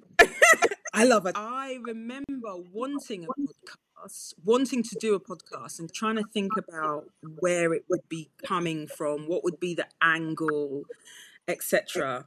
And I used to go to this event that my podcasting partner, Lorraine Russell, Miss Lala, shout outs, used to do, called Bloggers Delight. I used to participate in that as like a speaker, panelist, whatever. And so that's how me and La met each other. And I just feel as though maybe the time when I was thinking about a podcast, she started talking to me about doing a podcast. And it feels like, so it was almost like poetic. It was supposed to be, I'm sure that's basically how it came about. La spoke about wanting to do it, and I was like, yeah, I'm in. But I had already been wanting to do that. So yeah, we just did it. We didn't even really, well, we did put thought into it. We put thought into the name, and we put thought into what the angle was going to be. But the angle is always going to be, we're a Black woman, and we're vocal about things, and so we're going to sit down and talk about some stuff. So yeah, that's how it kind of started off. Is it going to come back again? That's a really big question, because my diary is just packed, as is Lars, to be honest, right? So she has an event that she does yearly, a fitness event. She's a personal trainer called Noir Fit Fest. And so she is constantly making that event, which happens every September, bigger and better. And she works on that a lot. I am now chairing the coalition. I'm moving up to be more senior in my work. So that comes with like just a heavy workload in general. And I got to keep time to play as well. But I also have all these other things that I want to do. That is the issue. I have all these other things that I want to do. So even today, I was speaking to somebody. I say speaking, we were messaging. And funnily enough, yesterday, speaking to someone and then of them saying, you should really do this thing where you talk about like law and stuff. And then I woke up today and I was tweeting and I was like, there's so much law and legal stuff going on around the world. And I said, I've got work to do. I had a day out of court today. I've got work to do. I'm supposed to be reading my work. But I'm just like, I wonder what stage are they at in Amber Heard and Johnny Depp?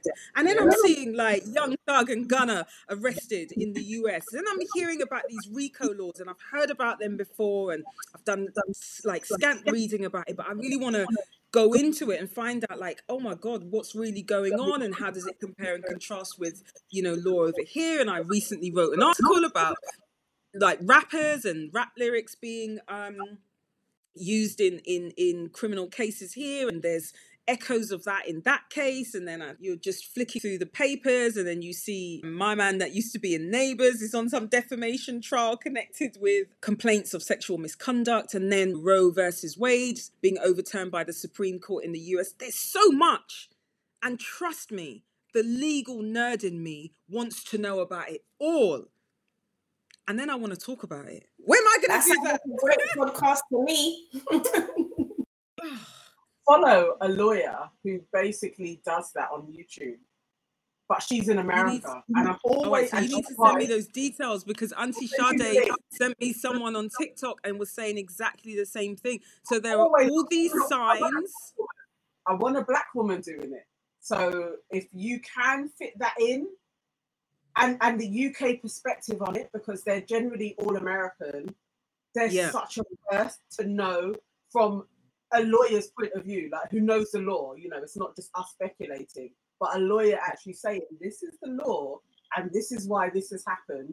Oh my God, the views are crazy. The monetization is nuts as well. It's just one under financial, which is the highest monetization. So all I'm saying is, if you want to do it, Right. And the thing is, the calling goes back to what I was saying about it all coming from the same place, because in my head, I don't just want to say, this is the law. I want to talk about what are the social implications. Like, I'm a hip hop fan. Okay. And so I do this thing, right? Sorry to go off on a tangent, but I do this thing where I check in with myself. And especially since that exercise I was talking about, when you define yourself and don't do it by your job or your adjacentness to other things. Like, who are you? And I think it was because I waited up for the Kendrick Lamar drop. And then I looked at myself and I said, yo, you love this. You love this. Because it's on repeat and I'm listening.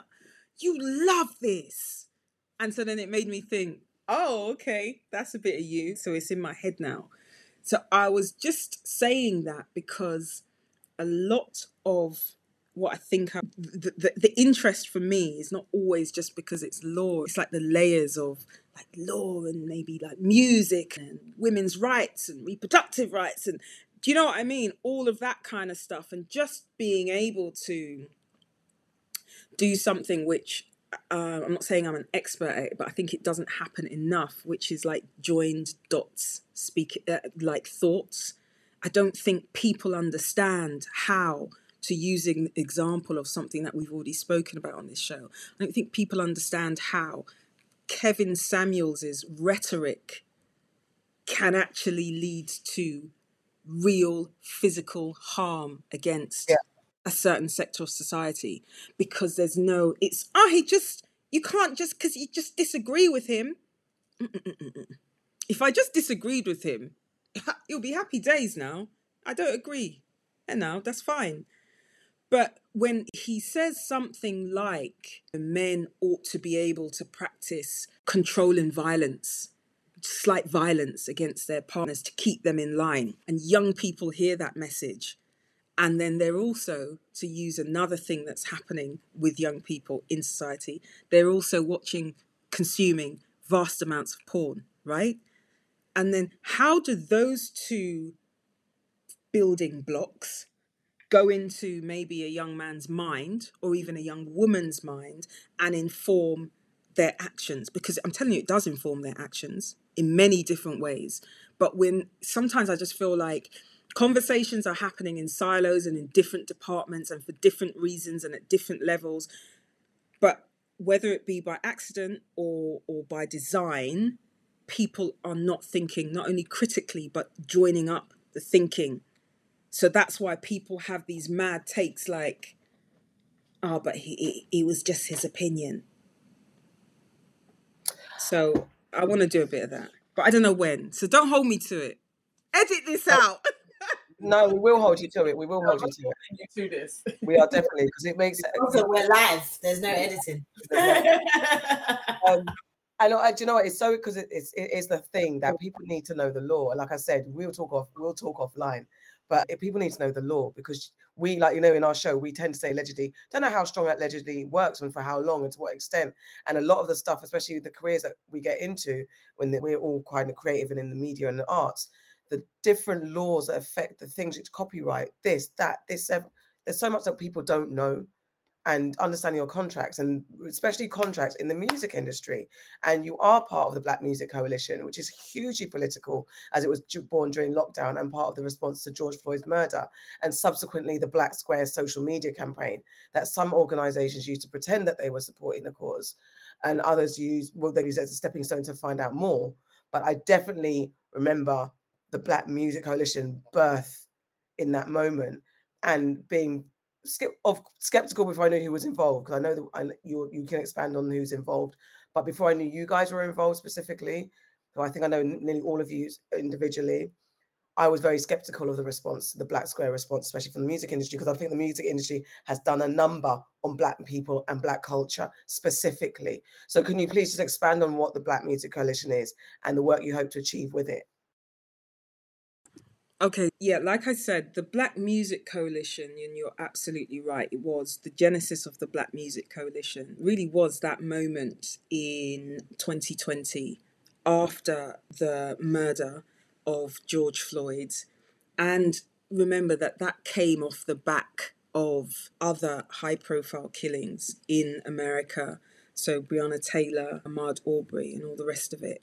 And if I just pause there, some people are like, oh, those are American names. That happened in America.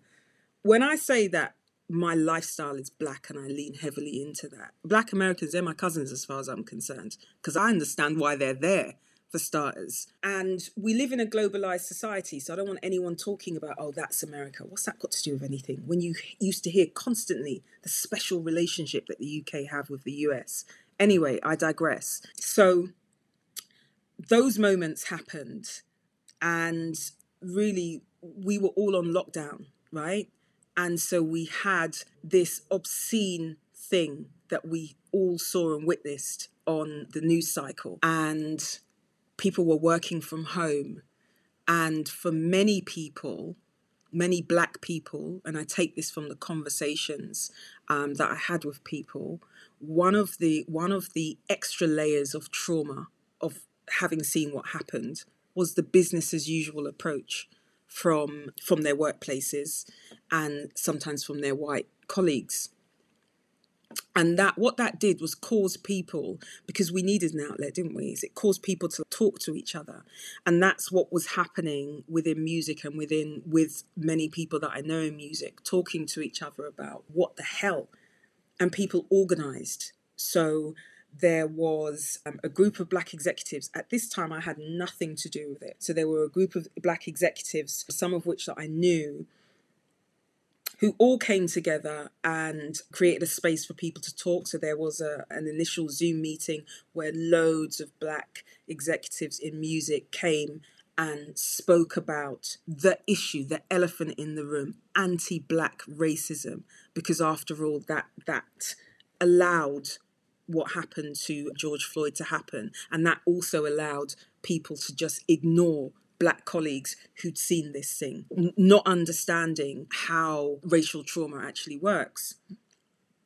And so after that initial Zoom call, there was more organisation and an open letter to the industry about some of the issues which Black execs in particular faced was being drafted. And again, somebody who I know quite well, one of my best friends, Shah Grant, who's at O207 Def Jam, she was also working on that letter and across that letter, as was Afriye Henry Fontaine, who is at Motown UK. And that letter passed by me because to like words and stuff. And Shah asked me to have a look at it. And we had been having conversations anyway about what had been going on, both in her profession and in the legal profession, because there were also ripples of trauma and upset and people vocalizing racist incidents that they'd had within the profession. So it was almost like the same things going on, but in different professions. So we were having these conversations as friends. She showed me the letter. I did what I felt was necessary with it in terms of just like structure, edit. If you give me any written document, I do that. So just that kind of input. And that also enhanced our conversations about what was going on in the music space. And Shah knows that I'm very passionate and always have been before any kind of Black Music Coalition and before any kind of me being a Black lawyer, always been passionate about Black people and about the state that we find ourselves in, where we are in the world, okay? So she knows that about me as a friend, and so really just invited me to be involved, or even just kept me involved by the conversations that we were having. And then when the organisation became more and more of a thing, from a seedling idea to an actual move towards that kind of organisation, and this is happening in a really short space of time. I think there had been some conversations between some Black execs, and as I say, I knew some people from the industry. They knew who I was, they knew what I was about, and so I was invited to chair it, and it was something that I did think about it, but it felt like it had synergy with what I wanted to do, with what I was saying, with stuff that I was even doing within my profession at the time, with my Inns of Court, with my chambers, etc. So I accepted, and nearly 2 years later now, here we are. Just quickly, what do you hope to achieve? What are the main goals? Do you know what? We had a strategy day earlier this year. And when I say we, it was the exec committee. So I sit on the executive committee of the Black Music Coalition. And I sit on that in my capacity as chair, along with Shah Grant, along with Afriye Henry Fontaine, and along with another brilliant Black female music exec called Kamali Scott-Jones, who's at Parlophone. And we were talking about our goals and where we are going now, having released our manifesto in September 2020, which speaks to our long-term goals, which can be encapsulated in eradicating anti-Black racism. So we spoke about how we were going to drive that, which still remains our driver, forwards. And then since that moment, I went through this phase where I felt like not enough was happening, not with the organisation, but with the industry, actually. I felt like not enough was happening, and I was getting really exercised by it. And I was doing that thing where I put a lot of pressure on myself, and I start thinking about my own performance. What am I doing? Is this me? Maybe it's me that's not doing enough. Because why haven't I solved this problem? Why haven't I single-handedly eradicated anti-Black racism? Okay, so then we had another meeting, and I really just want to get what Kamali Scott Jones, I don't know why I keep saying her surname like that, like really out here, but I really want to get what she had said when I had expressed the pressure that I'd probably put myself under and my angst about what are we doing and are we achieving what we set out to do.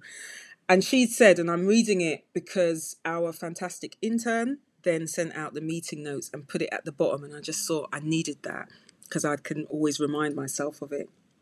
And Kamali said, our bar for achievement isn't us resolving the issues. It's about us creating a framework and a blueprint in order to move forwards. And so I really absorbed that. And so just to answer your question about what are our future goals, racism is as old as the hills, right? Anti-Black racism is as old as the hills.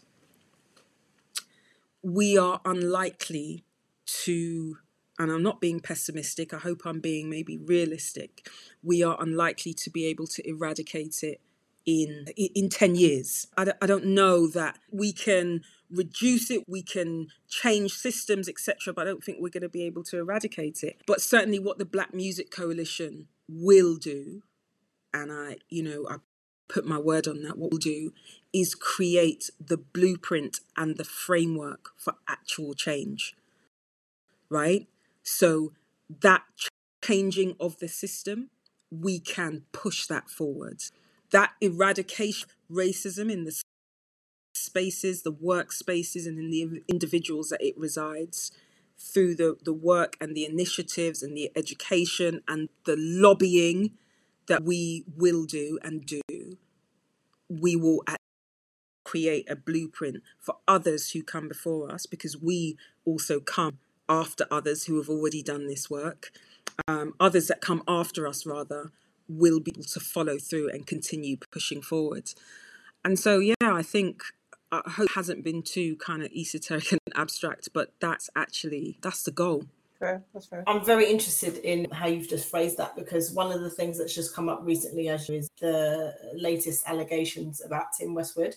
And I just wanted to get your thoughts on, within the music industry, what do you think needs to be changed in order to move on from people that have not only enabled Tim Westwood, but Tim Westwood himself from being able to do what he's done, allegedly. That word, allegedly. Well, look, if I have my way, we're not move on from it.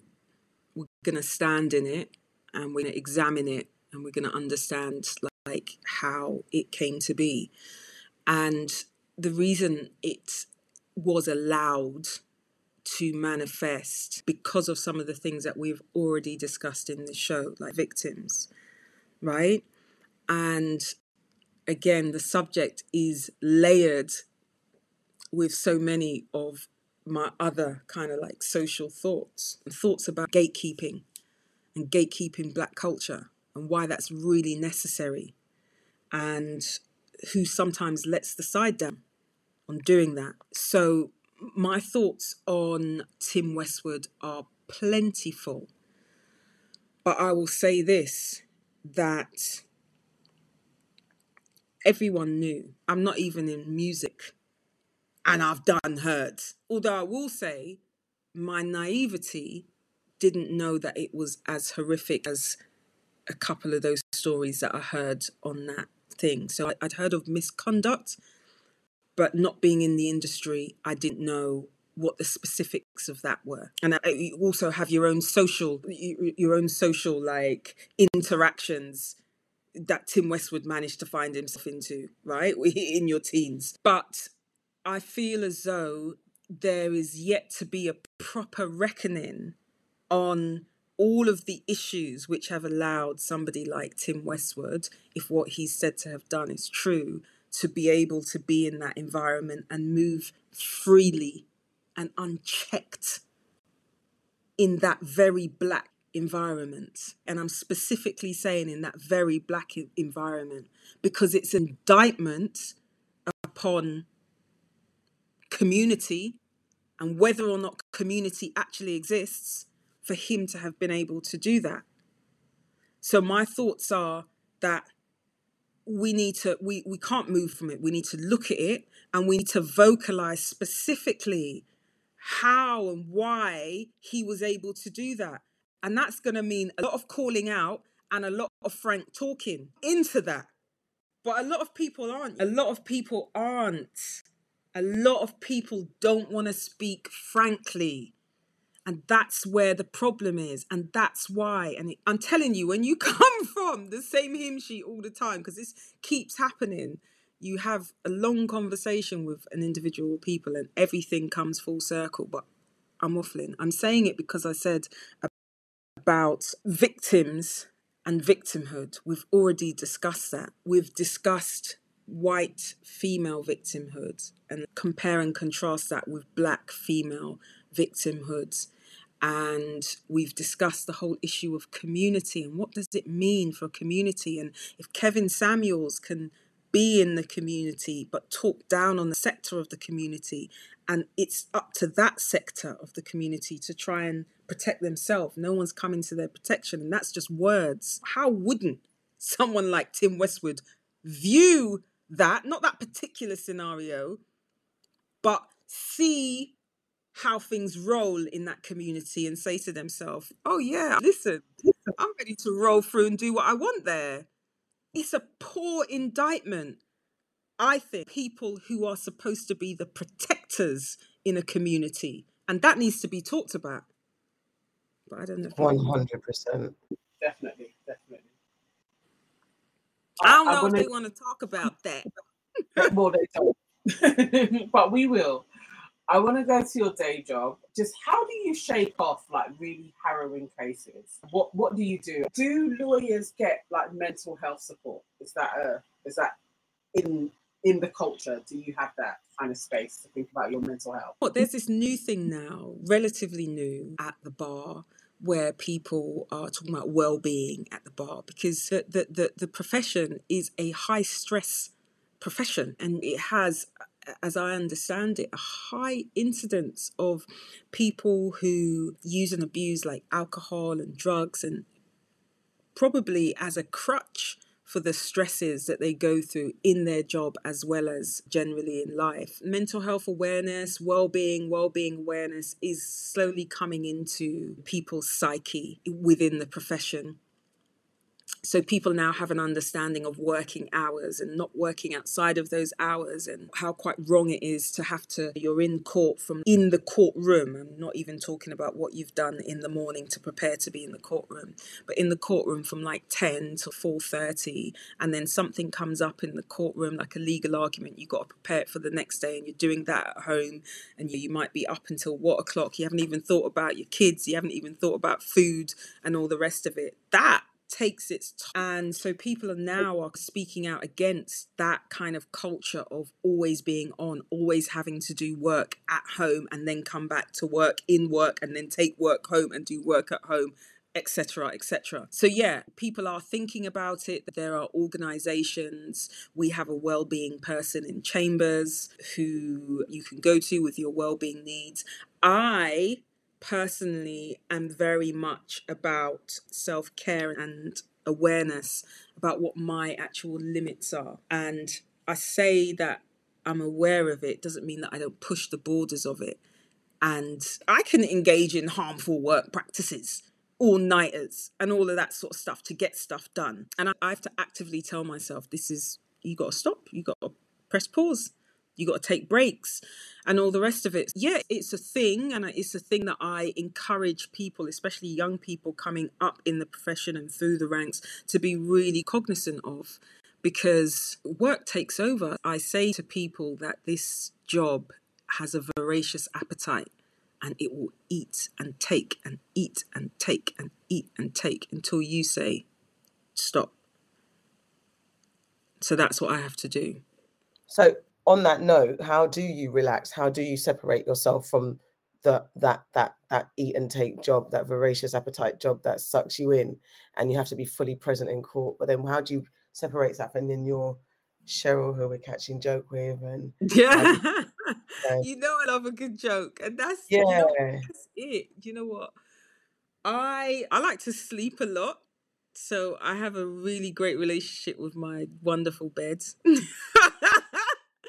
And it's important for me. It's important for me to really get my hours in. I have a wonderful group of friends, people that I can really lean into when I need company, silent company, loud company, like to do stuff, to not do anything, to just veg out.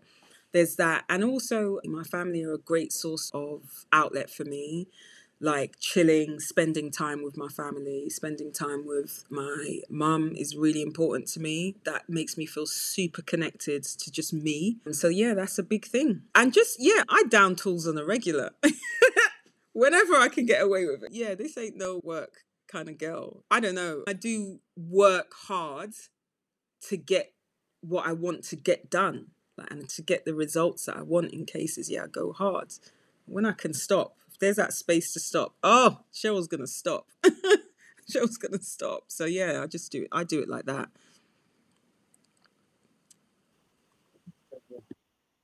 Cool. So, okay. When people have so much on, I feel like there is no end goal, because you're always doing other things and you're always looking at one thing and then moving on to the next. So I missed the first bit of what you said. When people have what? When you have so much on, I find that people never ever have a real end goal, because there's always new things that they're striving to achieve. But I just wanted to find out from you, what would it take? Like, would you, when you're 80 or like 90, what is it that you're going to be like, okay, I'm all right now. I've done it. I've ticked those boxes. Do you know what? I think more and more, when I think about what I want my legacy to be, it's really less about the professional goals. I might make my professional goals, I might not. I might make them, I might not. I probably will, but let me just say, for instance, I might not. But truly, I want, when I'm 80, when I'm 90, I just want to just know that I lived good.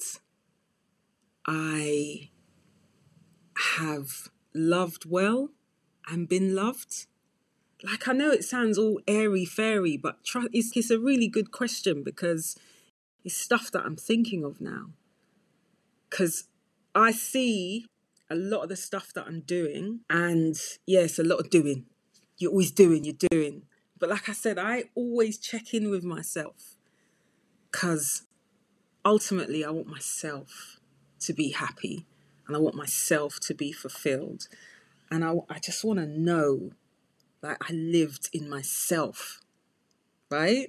So not my job, like myself, like me, this person on screen, that I just lived in me. And so hopefully when I get to 80, 90, and I'm just like happy with me. I hope that sums it up, because that's what I want.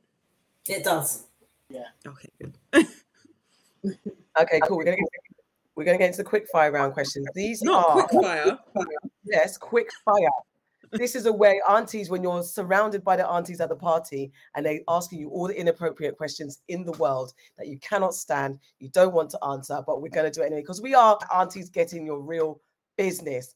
First of all, what's your relationship status? Are you married? Do you have a man?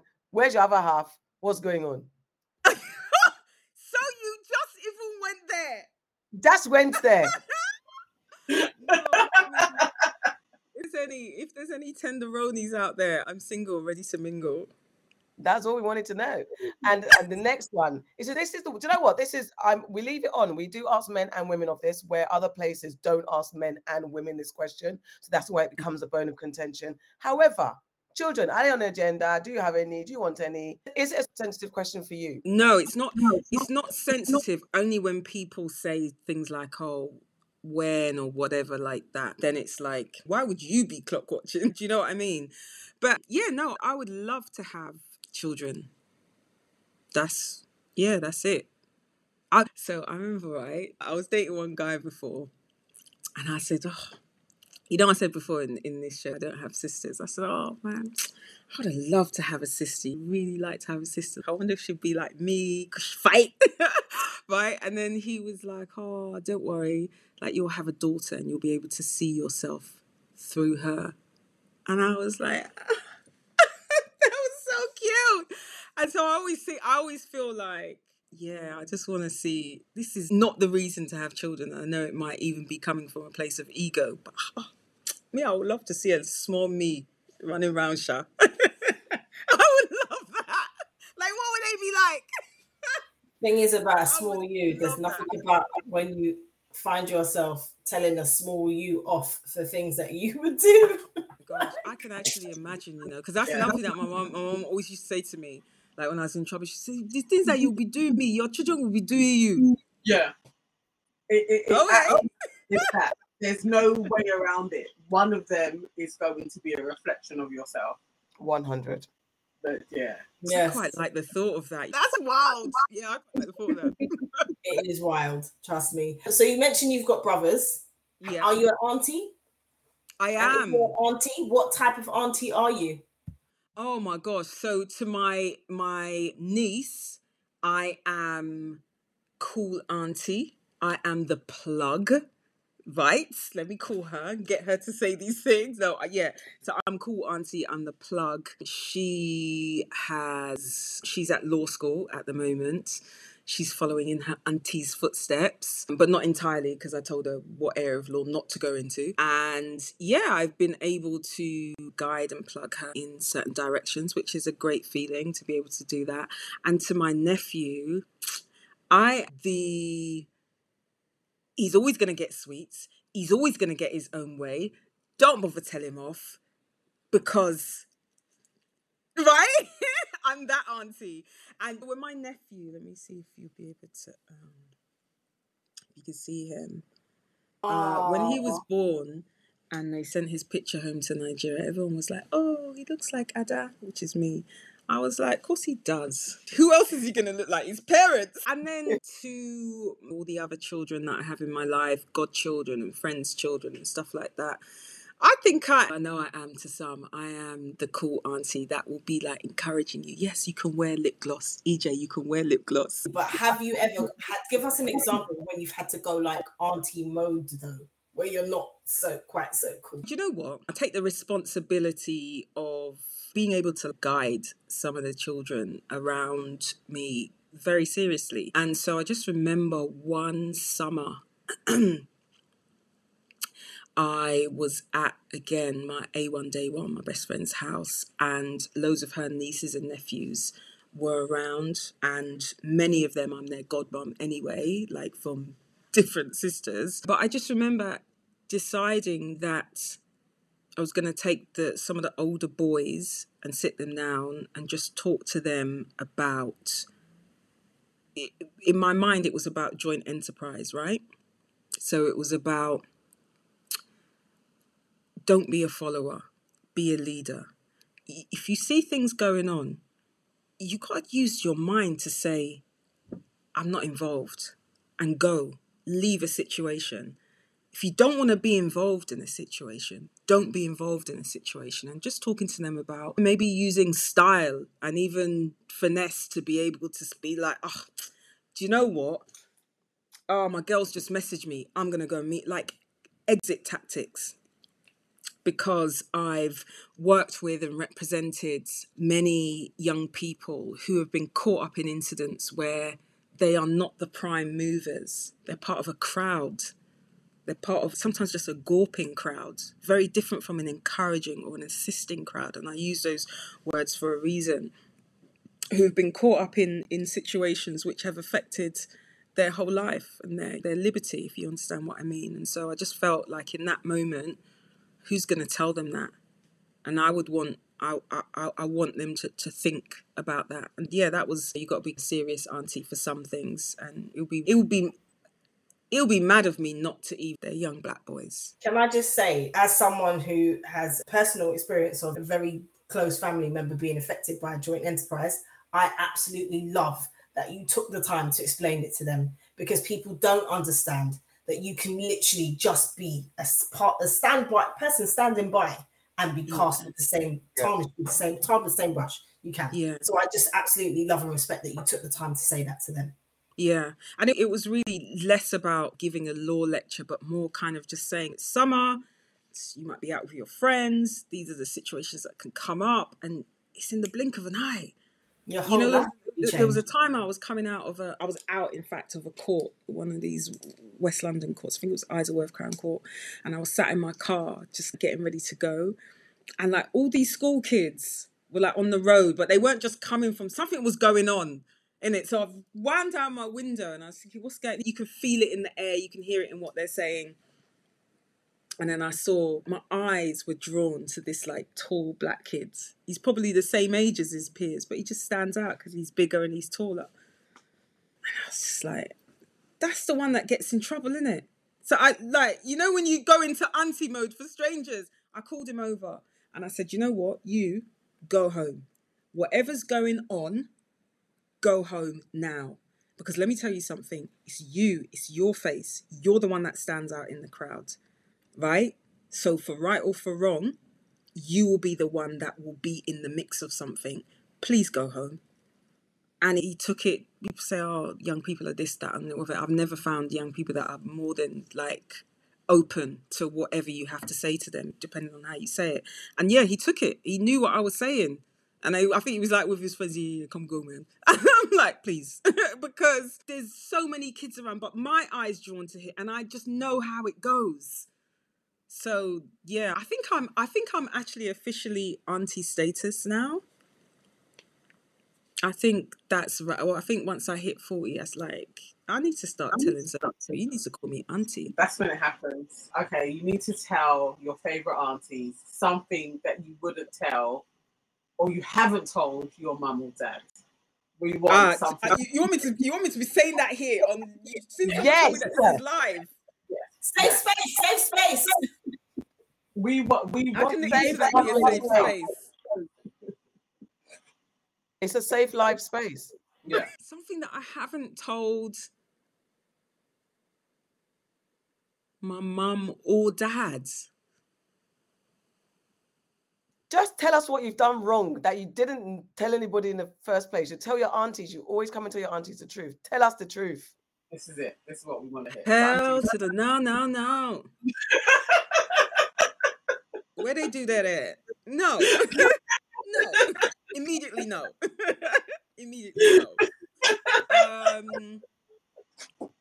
Something that I did my dad. Chill's thinking, I'm still going to get beat if I say this. I think one thing I would say is, I feel like, you know, people say, oh, you the youngest and you got your brothers, oh, you spoiled. Honestly, I would say to my mum and dad, I don't think you lot sport me enough. That's what my thing would be. I don't think you sport me enough. I feel like, because I always say this to one of my friends, she'll know, I always say it to her, because she's had another baby recently, but her youngest, I always say, you know, make sure you spoil that one. You're not doing enough for her. You're always like leaving her out of things and stuff like that. If I FaceTime and then I'm speaking to her and then the eldest one will come in and be like, hi, Auntie Cheryl. And in my head, and I'll say to her, I say, but where's, you know, her youngest? Because I want to get her here as well. Don't let her left out.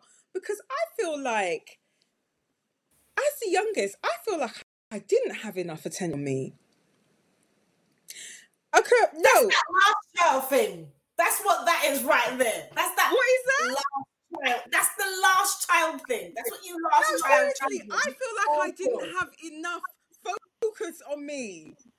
That's probably why I'm so loud, because I had to fight. Don't bring Celie into this. Don't bring. No, sorry, Sophia. Don't bring Sophia into this. No, I swear, I feel like, seriously, I've kind of hinted it at my mom. Let me just tell you something. So many pictures, my brother up from me. So many pictures of that boy in a buggy, in my mom's arms, doing this, doing that, being a baby. I'd be looking for pictures of me in similar poses. I can't find them. Oh, there's plenty of me and him together. Yeah. But where were my own solo shots? Oh, I'm saying right. Oh, there were so many. You were young and he was young. It's honestly, I'm not even lying to you. I'm saying it in bants, but yeah, no, there's a part of me that's hurt by that. So I think that is the thing. But I have hinted it at my mum, but then when she looks at me, I pipe down a bit. I feel like you lot didn't spoil me enough. I'm the last. I'm the only girl. I'm so unsatisfied with this response. I like what you're saying, but I didn't want to juice learn anything from you. Nah, guys, let me just tell you something. You think I'm a lawyer for no reason? I'm going to get up here and tell you about bodies? No. Immediately no. Immediately no. Okay. Redeem yourself. Make us proud. Tell us like one thing that you're super proud of just in life. I am super proud. Oh, what am I super proud of? Yeah, I love me some me. So I'm just, I guess I'm just, oh, no, yeah, for real. Okay, let me just, because you think about it. Yeah, I am. The reason why I just had a moment of thought is because I was going to say, oh yeah, I'm just really proud of me. I don't think there's anything wrong with that. But then I went deeper because, so I think back to, a scenario, like coming out of a difficult period with somebody. And it was very negative. And so sometimes when I step outside of myself and I see myself now, and just how you like me now, because you can still think back to, just like some of that bad shit, right? And even being able to extract yourself from it, that's good, but it's not that. It's the rebuilding process. So I'm definitely, I hope I'm not being too elliptic, I'm going to put all my business on the street, but I'm very proud of my rebuilding process, because a lot of it had to be done in silence as well. Because I'm not really a, spoil your guts out kind of person. So a lot of it had to be done in silence, and I did that. So yeah. What is a family saying that you heard growing up that you hold dear or just wholeheartedly reject? And if it isn't a saying, like a practice or something that you guys did that you're like, I'm not going to do that. Like, for example, my mum irons everything. I'm not going to do that. How about you?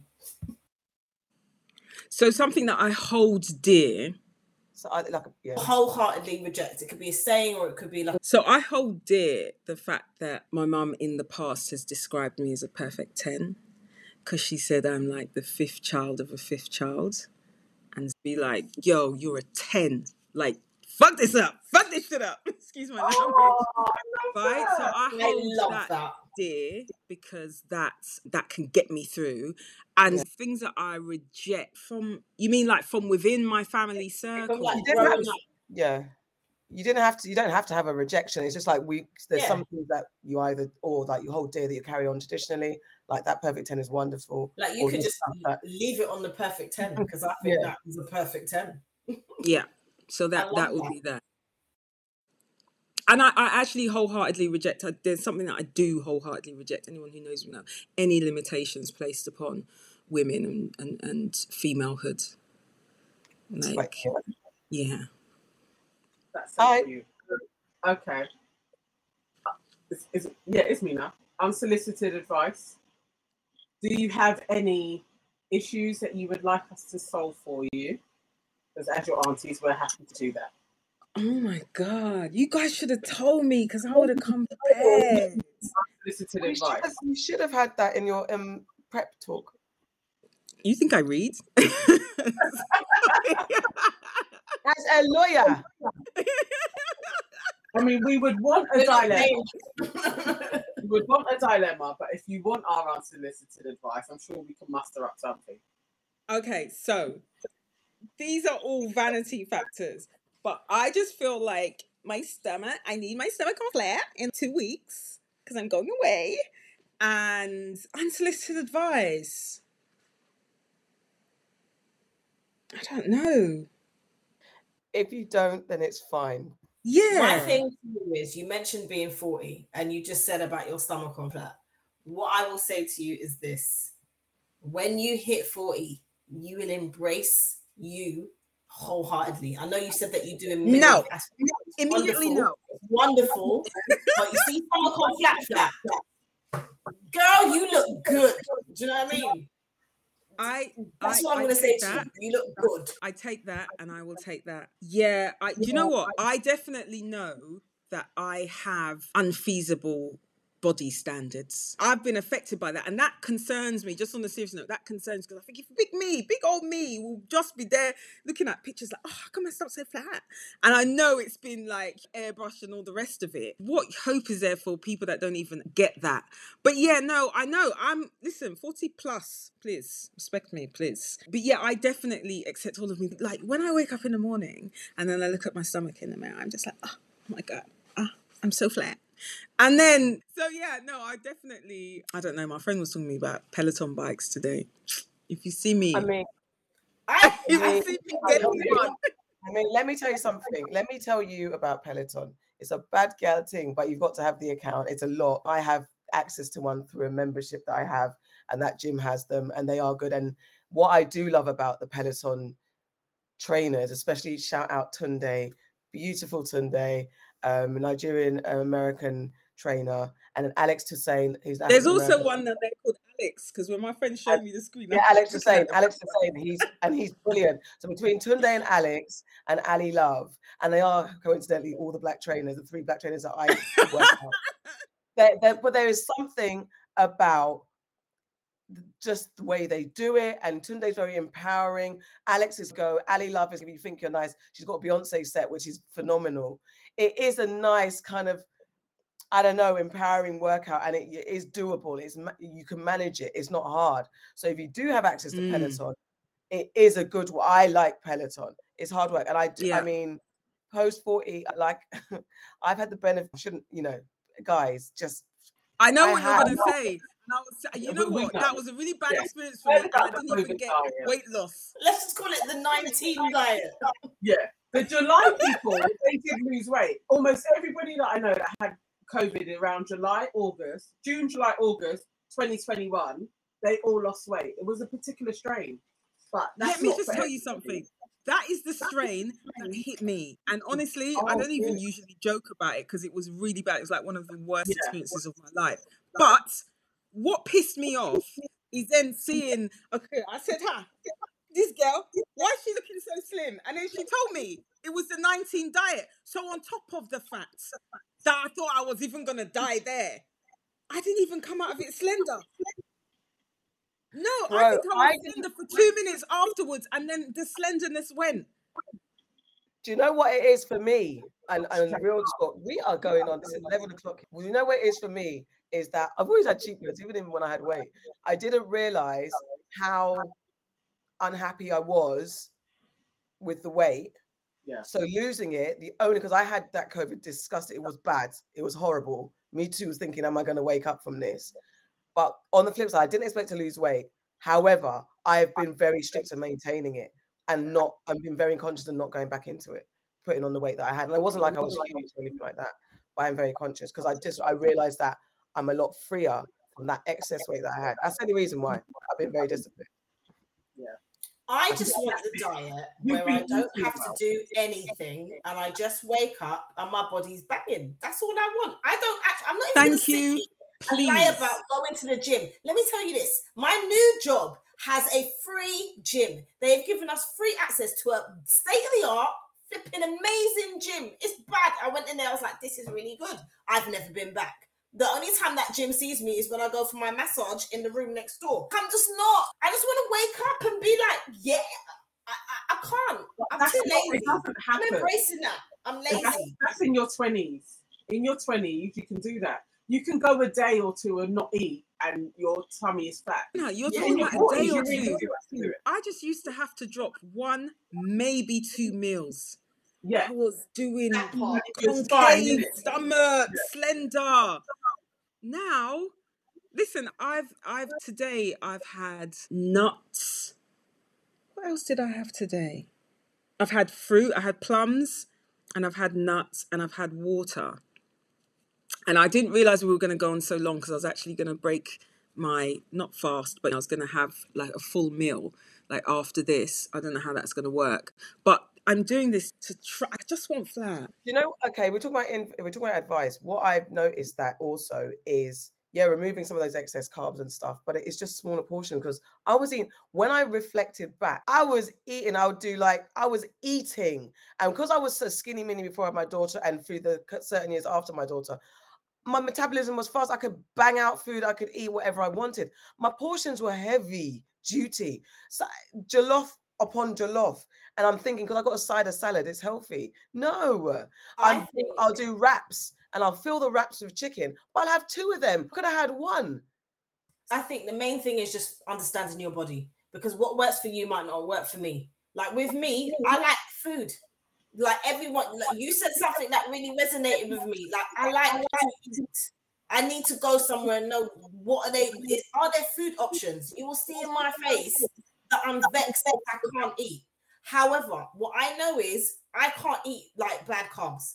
I can't eat white rice often. Like I might have white rice once every 6 months. I can't eat bread, and I have to be very conscious about those sorts of things, because when I eat that shit, I look like I'm about to give birth. So I avoid bad carbs. I'm all about good carbs. And like, that's sustainable for me. I've been doing that for a while. And I notice when I fall off of that track, that's when my stomach's a bit like, wah. So that's that on that. Guys, we must move on to what's made you sad, mad, and glad this week. Showa, did you get this homework? Because you got homework, and if you didn't do it, then you're in trouble. I did it. Test me. Girl. Okay, what's made you sad? What's made you sad, mad, and glad this week? Sad, mad, and glad.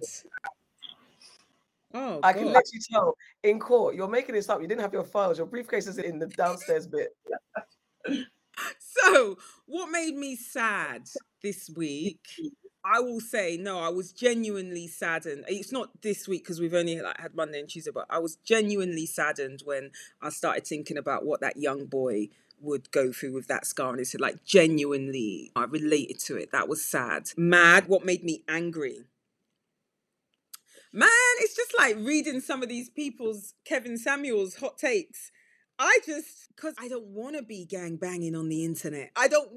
So I have been having to just restrain myself, because I've seen people, even a lawyer friend, he's not a lawyer in this country, but actually really put up some posts doing up big epistle about him. I was like, oh, okay. I didn't unfollow. I wanted to, but I didn't, because I just thought, I don't even want to turn it into anything. But it really has. I've read some people's hot takes and it's actually maddened me. And what has made me glad this week, like I said, definitely being on here. I love to talk, definitely. And you guys have given me the outlet to do that. And being out of court today made me glad, because I was like a baby girl. I didn't have to go to court. So yeah, I really enjoyed my time off. So yeah, that was my sad, mad and glad. Thank you. What's made me sad, mad and glad? Sad, I was ill again and it set me back and it's pissed me off. I've got my results from my doctors. I'm iron deficient and it's getting worse. So I need to get my iron up. That's probably contributing to why I'm getting ill so much and stressed upon stress. But we move. But that just pissed me off. That made me sad, actually, because I wasn't expecting to be ill. I'm mad. I told you that my toilet was broken, then it was fixed. Guess what's broken now? My sink is leaking. It's annoying me. Why is my flat falling apart? Now is not the time. And also, all the people that were very excited about the heat wave. Usually, I try not to be cynical about this UK's weather, but for some reason, when people talk about heat wave, I didn't believe it. Normally, you feel like, yeah, the heat wave is true. For some reason, I was never on board with this heat wave. And certain people in the room was like, there's going to be a heat wave. And I was like, no, there's not. And I don't normally like to Debbie down anything to do with heat. But there has not been a heat wave. The weather is dumb and I'm annoyed. This made me very fucking mad. We'd just like to interject that they said it's now going to start from Thursday to next Thursday. Nana, they've been talking about the heat wave since April. Just let it go. I'm just saying. Let it go. Thursday, when they're talking about the heat wave, they're not referring to this country. They're referring to somewhere else. Okay, not here. Because Texas, I saw, has had a heat wave. Texas is heat on top of heat. So the extra 50 degrees it's gone an extra 20. Texas, maybe that's what everyone's misread. Texas, yeah. Anyway, that made me mad because. Anyway, and I was very glad and touched and honoured to be featured in the We Black Women exhibition at the Donmar Theatre. It was curated by the wonderful filmmaker Joan Iola, featuring amazing Black women alongside me like Susan Wakoma, Sheila Etim, Noma Dumasweni, and Naomi Harris, Afia Hirsch. Basically, noted women from the industry were asked to nominate someone they saw as a hero. And for frick's sake, Sharon Duncan Brewster, a wonderful actress who most recently would have seen her in June, she nominated me. I had no idea what was going to happen. I thought we were just doing like a group shot photo when I turned up for the photo shoot. But when I turned up to the photo shoot, it was a one-on-one interview with myself and Sharon interviewing me, had a photo shoot. I was flabbergasted, moved and emotional, and then seeing the end result, a little press launch last Friday, was weird but really honorable. And after that we went to see Mary Seacole. I advise everybody to go and see it because it's a powerful play at the Donmar Theatre. The exhibition is free, and if you fancy going to see my face hanging up and amongst the other women, it's there until July 4th. And also I'm super glad about this weekend's BAFTAs. This Sunday it was the BAFTA TV Awards, and it was very representative and very quite diverse. So we did the red carpet as we tend to do, which is all fun, talking to the great Black talent that were nominated or just there invited. And then Mo Gilligan, who won a BAFTA for his show, the latest show, he threw a party, and it was again a wonderful party, just seeing Black creators in the room and vibes in and connecting, which is all about what the British Blacklist is about. It's like connecting. So it's great to be in the room and see the fruits of the work and all that stuff come 360. Auntie Farah, what's made you sad, mad and glad? So, funnily enough, your glad is a little bit of my sad. So I've invented a new word specifically for this. I am sad at my levels of MOFs. So MOFs is missing out for fuck's sake syndrome, basically. Because after looking at my Insta feed and seeing all this wonderful wonderfulness of all these Black beautiful people celebrating the BAFTAs and realizing that not only had I worked on 3 series of the Mo, or 2, or whatever the hell it is now, the Mo Show, me, not only had I done the BAFTAs last year, me, not only had I done Strictly, me, not only had I done all these other things, man still wasn't in the room. So basically, the levels of my MOFs were heightened. So that made me sad. However, we move on. My mad was that this week, refugees will begin to be sent to Rwanda on a one-way ticket, thanks to Preeti. Okay, so that's my mad. My glad, however, is that Preeti Patel's posh party was crashed by protesters against the new refugee policy. That fucking made my day. They were sat at a table and one person got up. It was like, I'm Spartacus. I'm Spartacus. It was that type of moment, because the minute they got rid of one, the other person would continue the speech, and it went on and on. And I loved that. That made my day. My other glad, I've got a few, is that Black Pound Day are finally getting a permanent shop in Westfield. Props to Swiss and all the team. I think that is an amazing feat. When they did the pop-up last year, I was like, this needs to be made permanent. And I'm super, super happy that it's being done. Glad that my friend, my dearest, who doesn't know how to gas herself, and I don't know why she was surprised that she was honoured. Come on, chick, AK. Like, why the hell don't you recognise yourself for once? I know that I'm employed to gas you up, but it's getting a bit tedious now. So just recognise the greatness that you are and just roll with it. That was my glad. My other glad was Big Zoo's acceptance speeches, because, bruv, also another person I've worked with, I might just add, his speeches just, it filled my heart with so much joy. his first speech where he was talking about all his team and like where they've come from and the representation, and then just the second speech that was dedicated to his mum. I absolutely loved it. I am glad about all the online footage and Mo winning a BAFTA. I think it's amazing, and I just love seeing us out there. And lastly, Kendrick Lamar. God, that made my day. Live for that. That's my favorite rapper alive right now. He is big, isn't it? Okay, so my sad, I've had a run of insomnia, staying up super late. So this for me is nothing. Like I could go on until 2 a.m. because I'm not sleeping properly. But I really need to top up on essential oils from Wellness Parlour. And Fifi has an oil called Sleep, which is brilliant, and it really does help you sleep. I ordered it today, actually, so hopefully I'll have it in like 48 hours, and then I'll be able to sleep again. So that has made me sad. Mad, I literally went bonkers watching the footage of the white woman shouting at the kids. That I was so, that we all do it when you're like, if that was me, I would do. That lasted a day. I couldn't, everybody I spoke to, I was like, have you seen the thing? If that was me, the way I would have killed that, like literally is that I was raging. And if that was a family member, I had so many plans for how I would stalk the woman, keep it going, make her feel comfortable for a couple of years, and then pop out when she was crossing the road, run her over. I had so many different scenarios how I would get her. It was a lot, but I was so enraged. I actually sent a message to his aunt, just thank you for bringing it to, because she was one of the forerunners in bringing it to everybody's attention, and just thanking her. Like that's what an auntie does. You're in that mothering, fathering role. You're a part of the family, and you sometimes need to like step outside and be like, what the parents are not doing, you step up and do. So I sent her a message about that. But yeah, that pissed me off really. I've already mentioned it, but yeah, Sunday was an absolutely great day. And to top off, but I also want us to go into it a little bit as well, is my other glad is waking up to Auntie Sade putting in our group a tweet about Jessie Williams.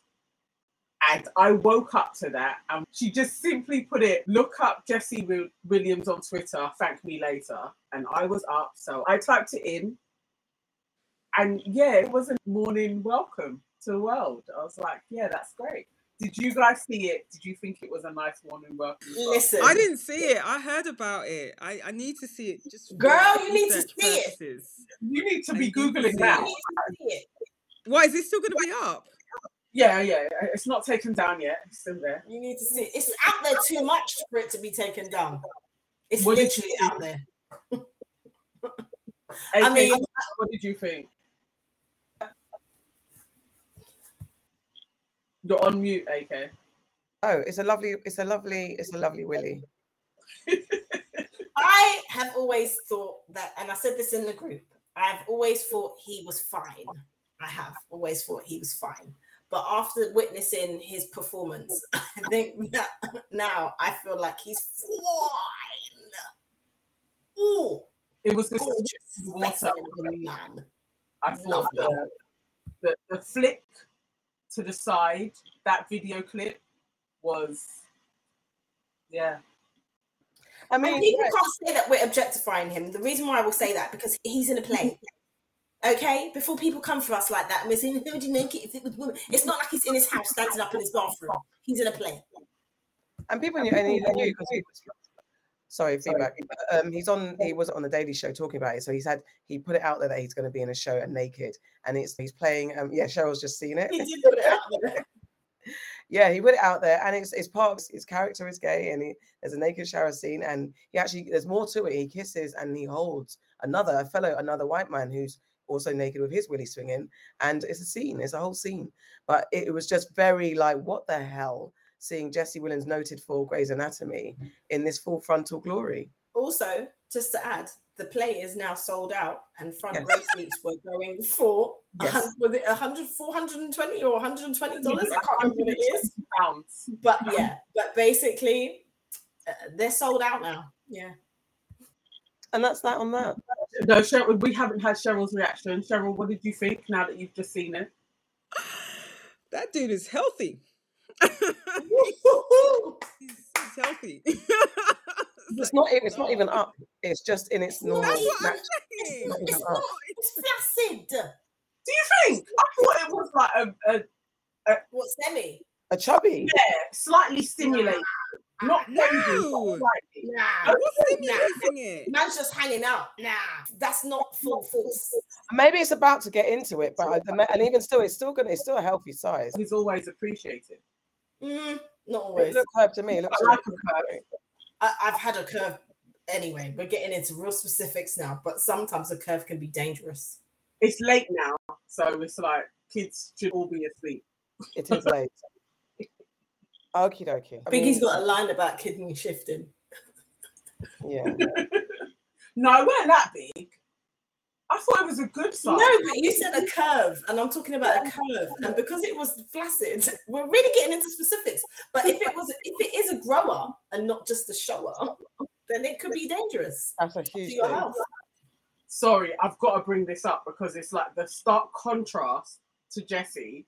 Have you also seen that Peter Andre has been outed for having a chipolata?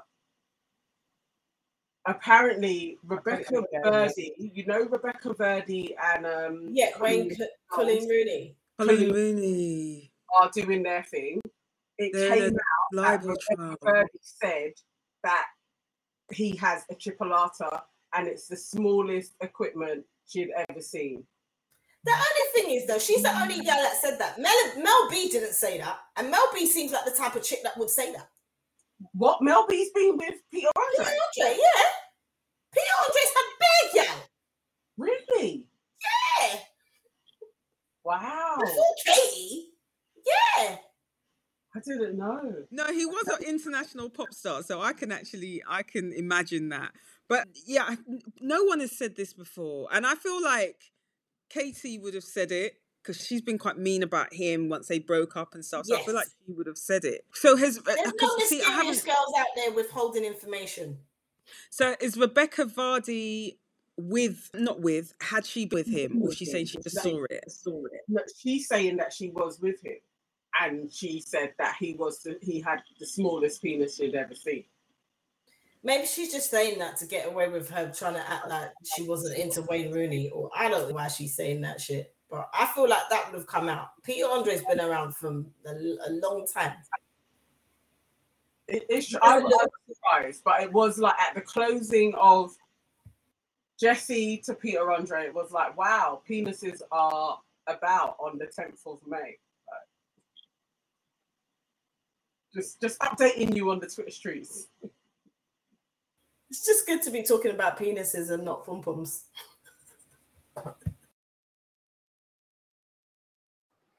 I roll my eyes so deeply that there was minutes wasted at 20 past 11 on Peter Andre's size. I just saying it's news. No, not my news.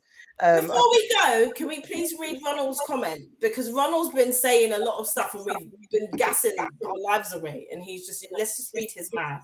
That'd be quite nice. Okay. All right. So Ronald's mad is my mad. I read that the US ended the transatlantic slave trade because it was depressing the price of domestically produced slaves. After I looked into it further, I found out that there was slave breeding operations in Virginia that I guess carried on.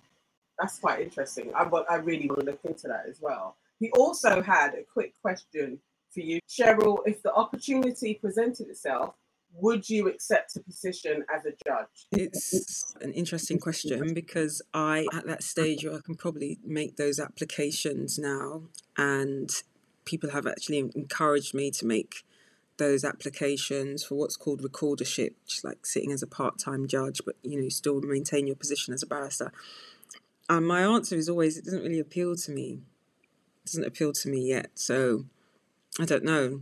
We'll see. But that specifically, like sitting as a Crown Court judge, doesn't actually appeal to me right now. Can I just ask, especially in the light of the Roe v. Wade conversation, which it hasn't been passed, but there's documents have been leaked. Is the Supreme Court judge, do we have this version over here? And is there any way that, I feel like the UK copies, and this has to be a quick answer, I feel that UK copies America quite often, and anything that happens over there just ends up happening over here. Is there a possibility that, do you think that the UK could enforce abortions being illegal? And do we have the same level of Supreme Court judge? What's our equivalent?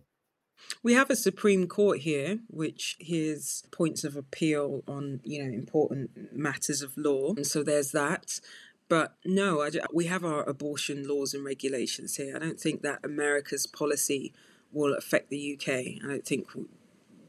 I don't see that being on the cards.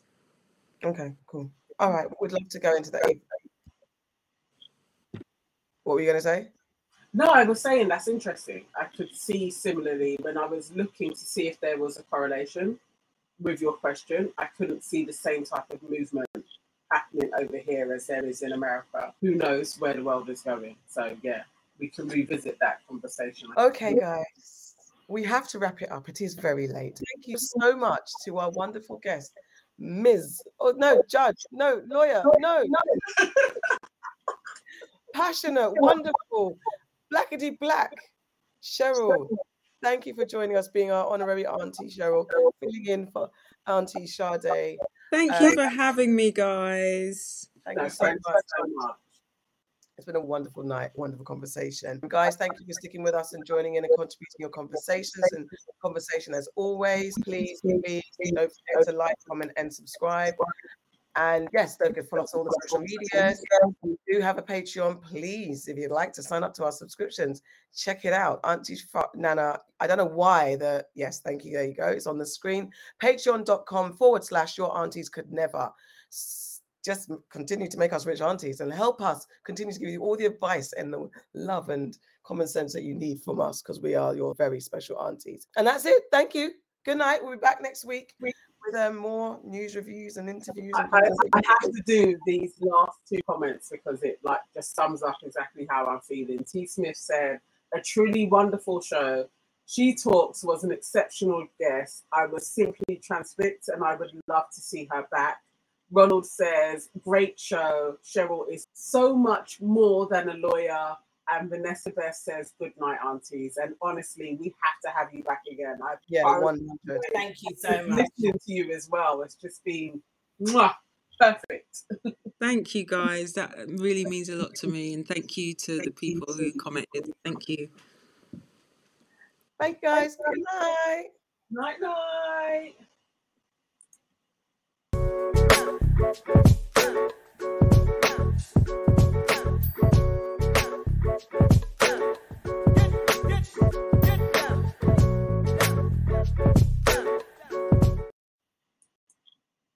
Thank you.